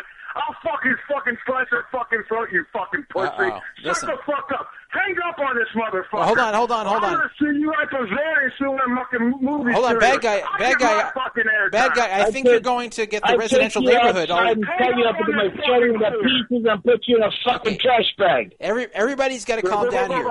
Shut this fucking. Okay, piece hold of on, shit up, hold man. on. Everybody's got to calm down here now. Bad guy, you're probably upsetting the entire residential neighborhood with this type of language. Hey, bro, don't worry about it. I've been in and out of jail the last fucking few months. Shut the fuck up. Get this faggot off the fucking You're a phone. real stand-up citizen, aren't you? Why don't you go back to fucking listen, bro. Bro, when you talk to me, fucking pipe it down, you faggot, so I can understand you. You know what? You got Okay, it? I'm sorry. When you talk to me, Shut the don't fuck talk up, to me in that reference and tell me to suck my own fucking dick, you faggot. I'm worried about what Drexel is, man. How's that feel taking that big black pipe in your fucking ass in prison? Dude. Shut the fuck up, faggot, and put your real name out there, you fucking pussy, before you fucking That talk is my to me. real fucking name, you faggot. What about Bad Guy 23? Is that your real fucking name? Fuck your fucking sister, you cunt. Okay, Give so me your Howard, real fucking hold name, on. cunt. You know, bad guy does raise a point here. Howard, I've never heard of you before. Do you post on the forum? Right. Yes, I do. What is your name on the forum? Howard. I've never seen a Howard on the forum. Hang up on this, but are you going to keep giving this guy some airtime, man, for real? I have to say, hang bad up guy, on this bad guy is fucking faggot. he's raising some important issues here. All I called was raised concern about Drexel. Buddy, dude, he had call when that fucking faggot. Okay. Get the fuck off I'm sorry, Bad Guy. Do you have a problem with Drexel? Bro, Is that the real issue? Me, and I know I drank more than you. Shut the fuck up, you mumbling fucking faggot. You know what? Go back to prison and take that black fucking cock, all right? That's all I have to say. Go back to killing girls. I mean, don't you got anything original, you fucking faggot, that you ain't read? I'll fucking shoot your fucking mom, whore. Okay. I think we've had enough of that. I think we've had enough of that here. We're scaring all the you know listeners what? here. I'm gonna skull fuck you whenever I find out you die in prison, all right? That's all I have This to dude's say. definitely old. Girl, he might be older than you with that reference. You're gonna skull fuck me? Okay, let's calm down a second Yeah, here now. hang up on this fucking Howard, thank you for calling. I hope hold on, bad guy. You got to be quiet while I say this here. Howard, thank you, thank you for calling. I hope I've answered your question about Drexel, and I'm sure you didn't Well, expect. you kind of answered my question. However, we got interrupted by Bad Guy. You know, Bad Guy, no hard feelings, but I don't like to be cursed at either. Shut the fuck up, you sound like you're from Canada. There's a ton of hard feelings. Okay, thank you, Howard. Help, All right, so I've dropped Howard off just to keep some peace on this show. Bad Guy, what do you have tonight other than cursing our other What are you callers? talking about, man? I have Casey Kasem missing. Maybe I kidnapped him. Maybe I mean, what you is did. this guy? Do you really think he's fucking busting your balls? Dude? You You don't might even be. know it. You're losing it. No, I know most of the calls here are busting my balls, including you. So what's going on? No, Vinny, what do you mean, man? I'm busting your... What do you mean? I'm busting your balls? I've been with you for 7 years in this fucking place. Nothing's going on, man. What's going on with you? Well, I thought you were bust this guy's balls. You haven't called in for a while. I Liven thought maybe shit you had up. some new stuff. Why have you been in jail the last few months? No, I went to jail again, man. They fucking came and got me on Selection Sunday for the child support shit again. I was there for 5 days. They tried to pull me away for 6 months. Ah, jeez. I fucking paid this shit, and they could suck my cock. So and okay, I'm out. Okay, and have you seen Josie recently? Come on, man. Fuck that whore. I don't fucking talk to no whores, man. I don't talk to that whore, no. You know, Josie Fuck disappeared. Josie, fuck them all. She disappeared on us once she got a boyfriend. She got a boyfriend, she's just gone. All right. I told you that the last time I was on the show, but the fucking phones went crazy and shit. I mean, dude, Josie's a fucking fake. It's like I stole Vicodins, dude. I don't take fucking pills. I drink. Well, you Fucking fake whore. outlasted her here. She's gone, and you're still here. So, you know, bad guys kind of like. I told you that the whole fucking time when she was busting my balls. Now, dude, my old man, who I don't even fucking like, and I'll tell you that straight up. You can get his Italian fucking pepper recipe on a fucking line, but I guess some dude from his work googled with the fucking my name. He's fucking going crazy to my sister because all that Josie shit came up about being a drug addict, which I don't give a fuck. Keep it up there. I love it. I mean, I don't give a fuck. That's why Howard, say your real name, you fucking Canadian faggot. Okay, so anyway, Joe, I'm sorry to swear like this on a serious show, but man, we need some of this sometimes, man. The fun's all gone in the show. Okay, well, bad guy, are you going to come to Vegas for the World Series this year? Every summer you say you're coming and then you don't come. No, I'm not. Hey, bro, I could come if I really wanted to be honest with you, but I don't know, bro. I got another fucking issue going on here, man. I mean, you don't even know it yet, but you will know it. It's just going to take me to get a little more whiskey in me, and then I'll tell you one night, but I mean, it's just another whole fucking story. I'll be paying child support till I'm fucking dead. Put it that way. Put them up, guys. Hey, guess what? Where the fuck is Rosa, man? Where's Rosa? I mean, we got to get Grandma Rosa back on the show. No, we should get Grandma Rosa back on the show. How old is Rosa? No, Rosa's doing good, man. She's back home. How old is Rosa now? Is she like 95? 92. No, 92. Okay. That's pretty 92, old. Man. Yeah, she sounded good for 92. She sounded very lucid. Oh, she's smart, man. Her fucking one sister, dude, she's dying of dementia, man. She can't fucking... I mean, she don't know if she's coming or... Aunt Francie is her name. She don't know if she's coming or going, bro. I mean, for real. And it's a shame because she was the sharpest one of the bunch, if you ask me. But, I mean, just like that, it just, boom, took over. So, I mean, they're all getting old. But Rosa's got her fucking faculties. Rosa's got her faculties more than I do. I mean, that's no lie, bro. Yeah, it's good. But... Anyway, I called the bus Howard's ball. I was calling no matter what at the end, man. That's good. It's been a while since we've heard from you. Brother. Yeah, it's been a while. See, I wonder sometimes, where does bad guy go? He just disappears. Well, I was on chat last week. That is true. You were in chat. So this is the last... I'm always here. Hey, if I don't catch it live, man, I catch it because you switch the fucking dates all the time. If I don't catch it live, you know I always listen to it on the fucking replay, man. I always do. I always listen to your guys' Yeah, you know, like it. It is tough with the date switching around. I've tried not to do it. It's just been tough. And I went and looked at the shows we've had this year, and I see we've only had 16 episodes by mid-May, and then we're not having one next week. It makes me kind of feel bad. But, you know, I had some things happen this year. I broke my ribs. I got sick. You know, I missed shows for other reasons. So what can I do? No, bro, you're dedicated, man. I mean, we all appreciate it. And I hope you do good in the World Series. I don't talk to you before you started, but I will probably. Oh, thank you. So, you know, I'll have one more show before I start. I'll sweat you again like I did last year, man. And fucking, if you get on the final table with the fuck ever, I can see it online. If I come to Vegas, man, I might have to kill Seriously Serious. I don't want to fucking go to jail anymore. We don't want to kill Seriously Serious. Seriously Serious is he's a national treasure in the poker community. We can't kill him. No, I know. Right. I'll get killed. Okay. Anyway, love the show. Keep up the fucking good work. And Lou Father, shut the fuck up, bro. You sound like you're 3 years old. You can't get on the fucking Ferris wheel at your local fire department fucking fair, bro. I'm just busting. He does sound young. I think that was Lou Father's cousin that was on there, Howard, man. Okay. All right, thank you. The fucking putt. Lou Father does sound young. Doesn't he sound like a young kid? He does have a young-sounding voice, yeah, but that's just the way it is. In fact, I know he's not. He knows I know he's not. No, you know what's funny? I sound almost identical to how I sounded 25 years ago. So 25 years ago, everyone thought I was old they thought I was an older guy when I would call people. Like I talked to girls like off party lines that they didn't believe I was 17, and And then as the years changed, as the years passed, and I got older, I actually aged into my voice. And now I actually think, I don't know how old I sound now, but I think now I sound a little bit younger. Not way younger, but a little bit younger than what my actual age is. I think the reason I started listening to this radio show is because of you, because, like, you sound like a freaking somebody that should be on radio, man. Like, you're real believable.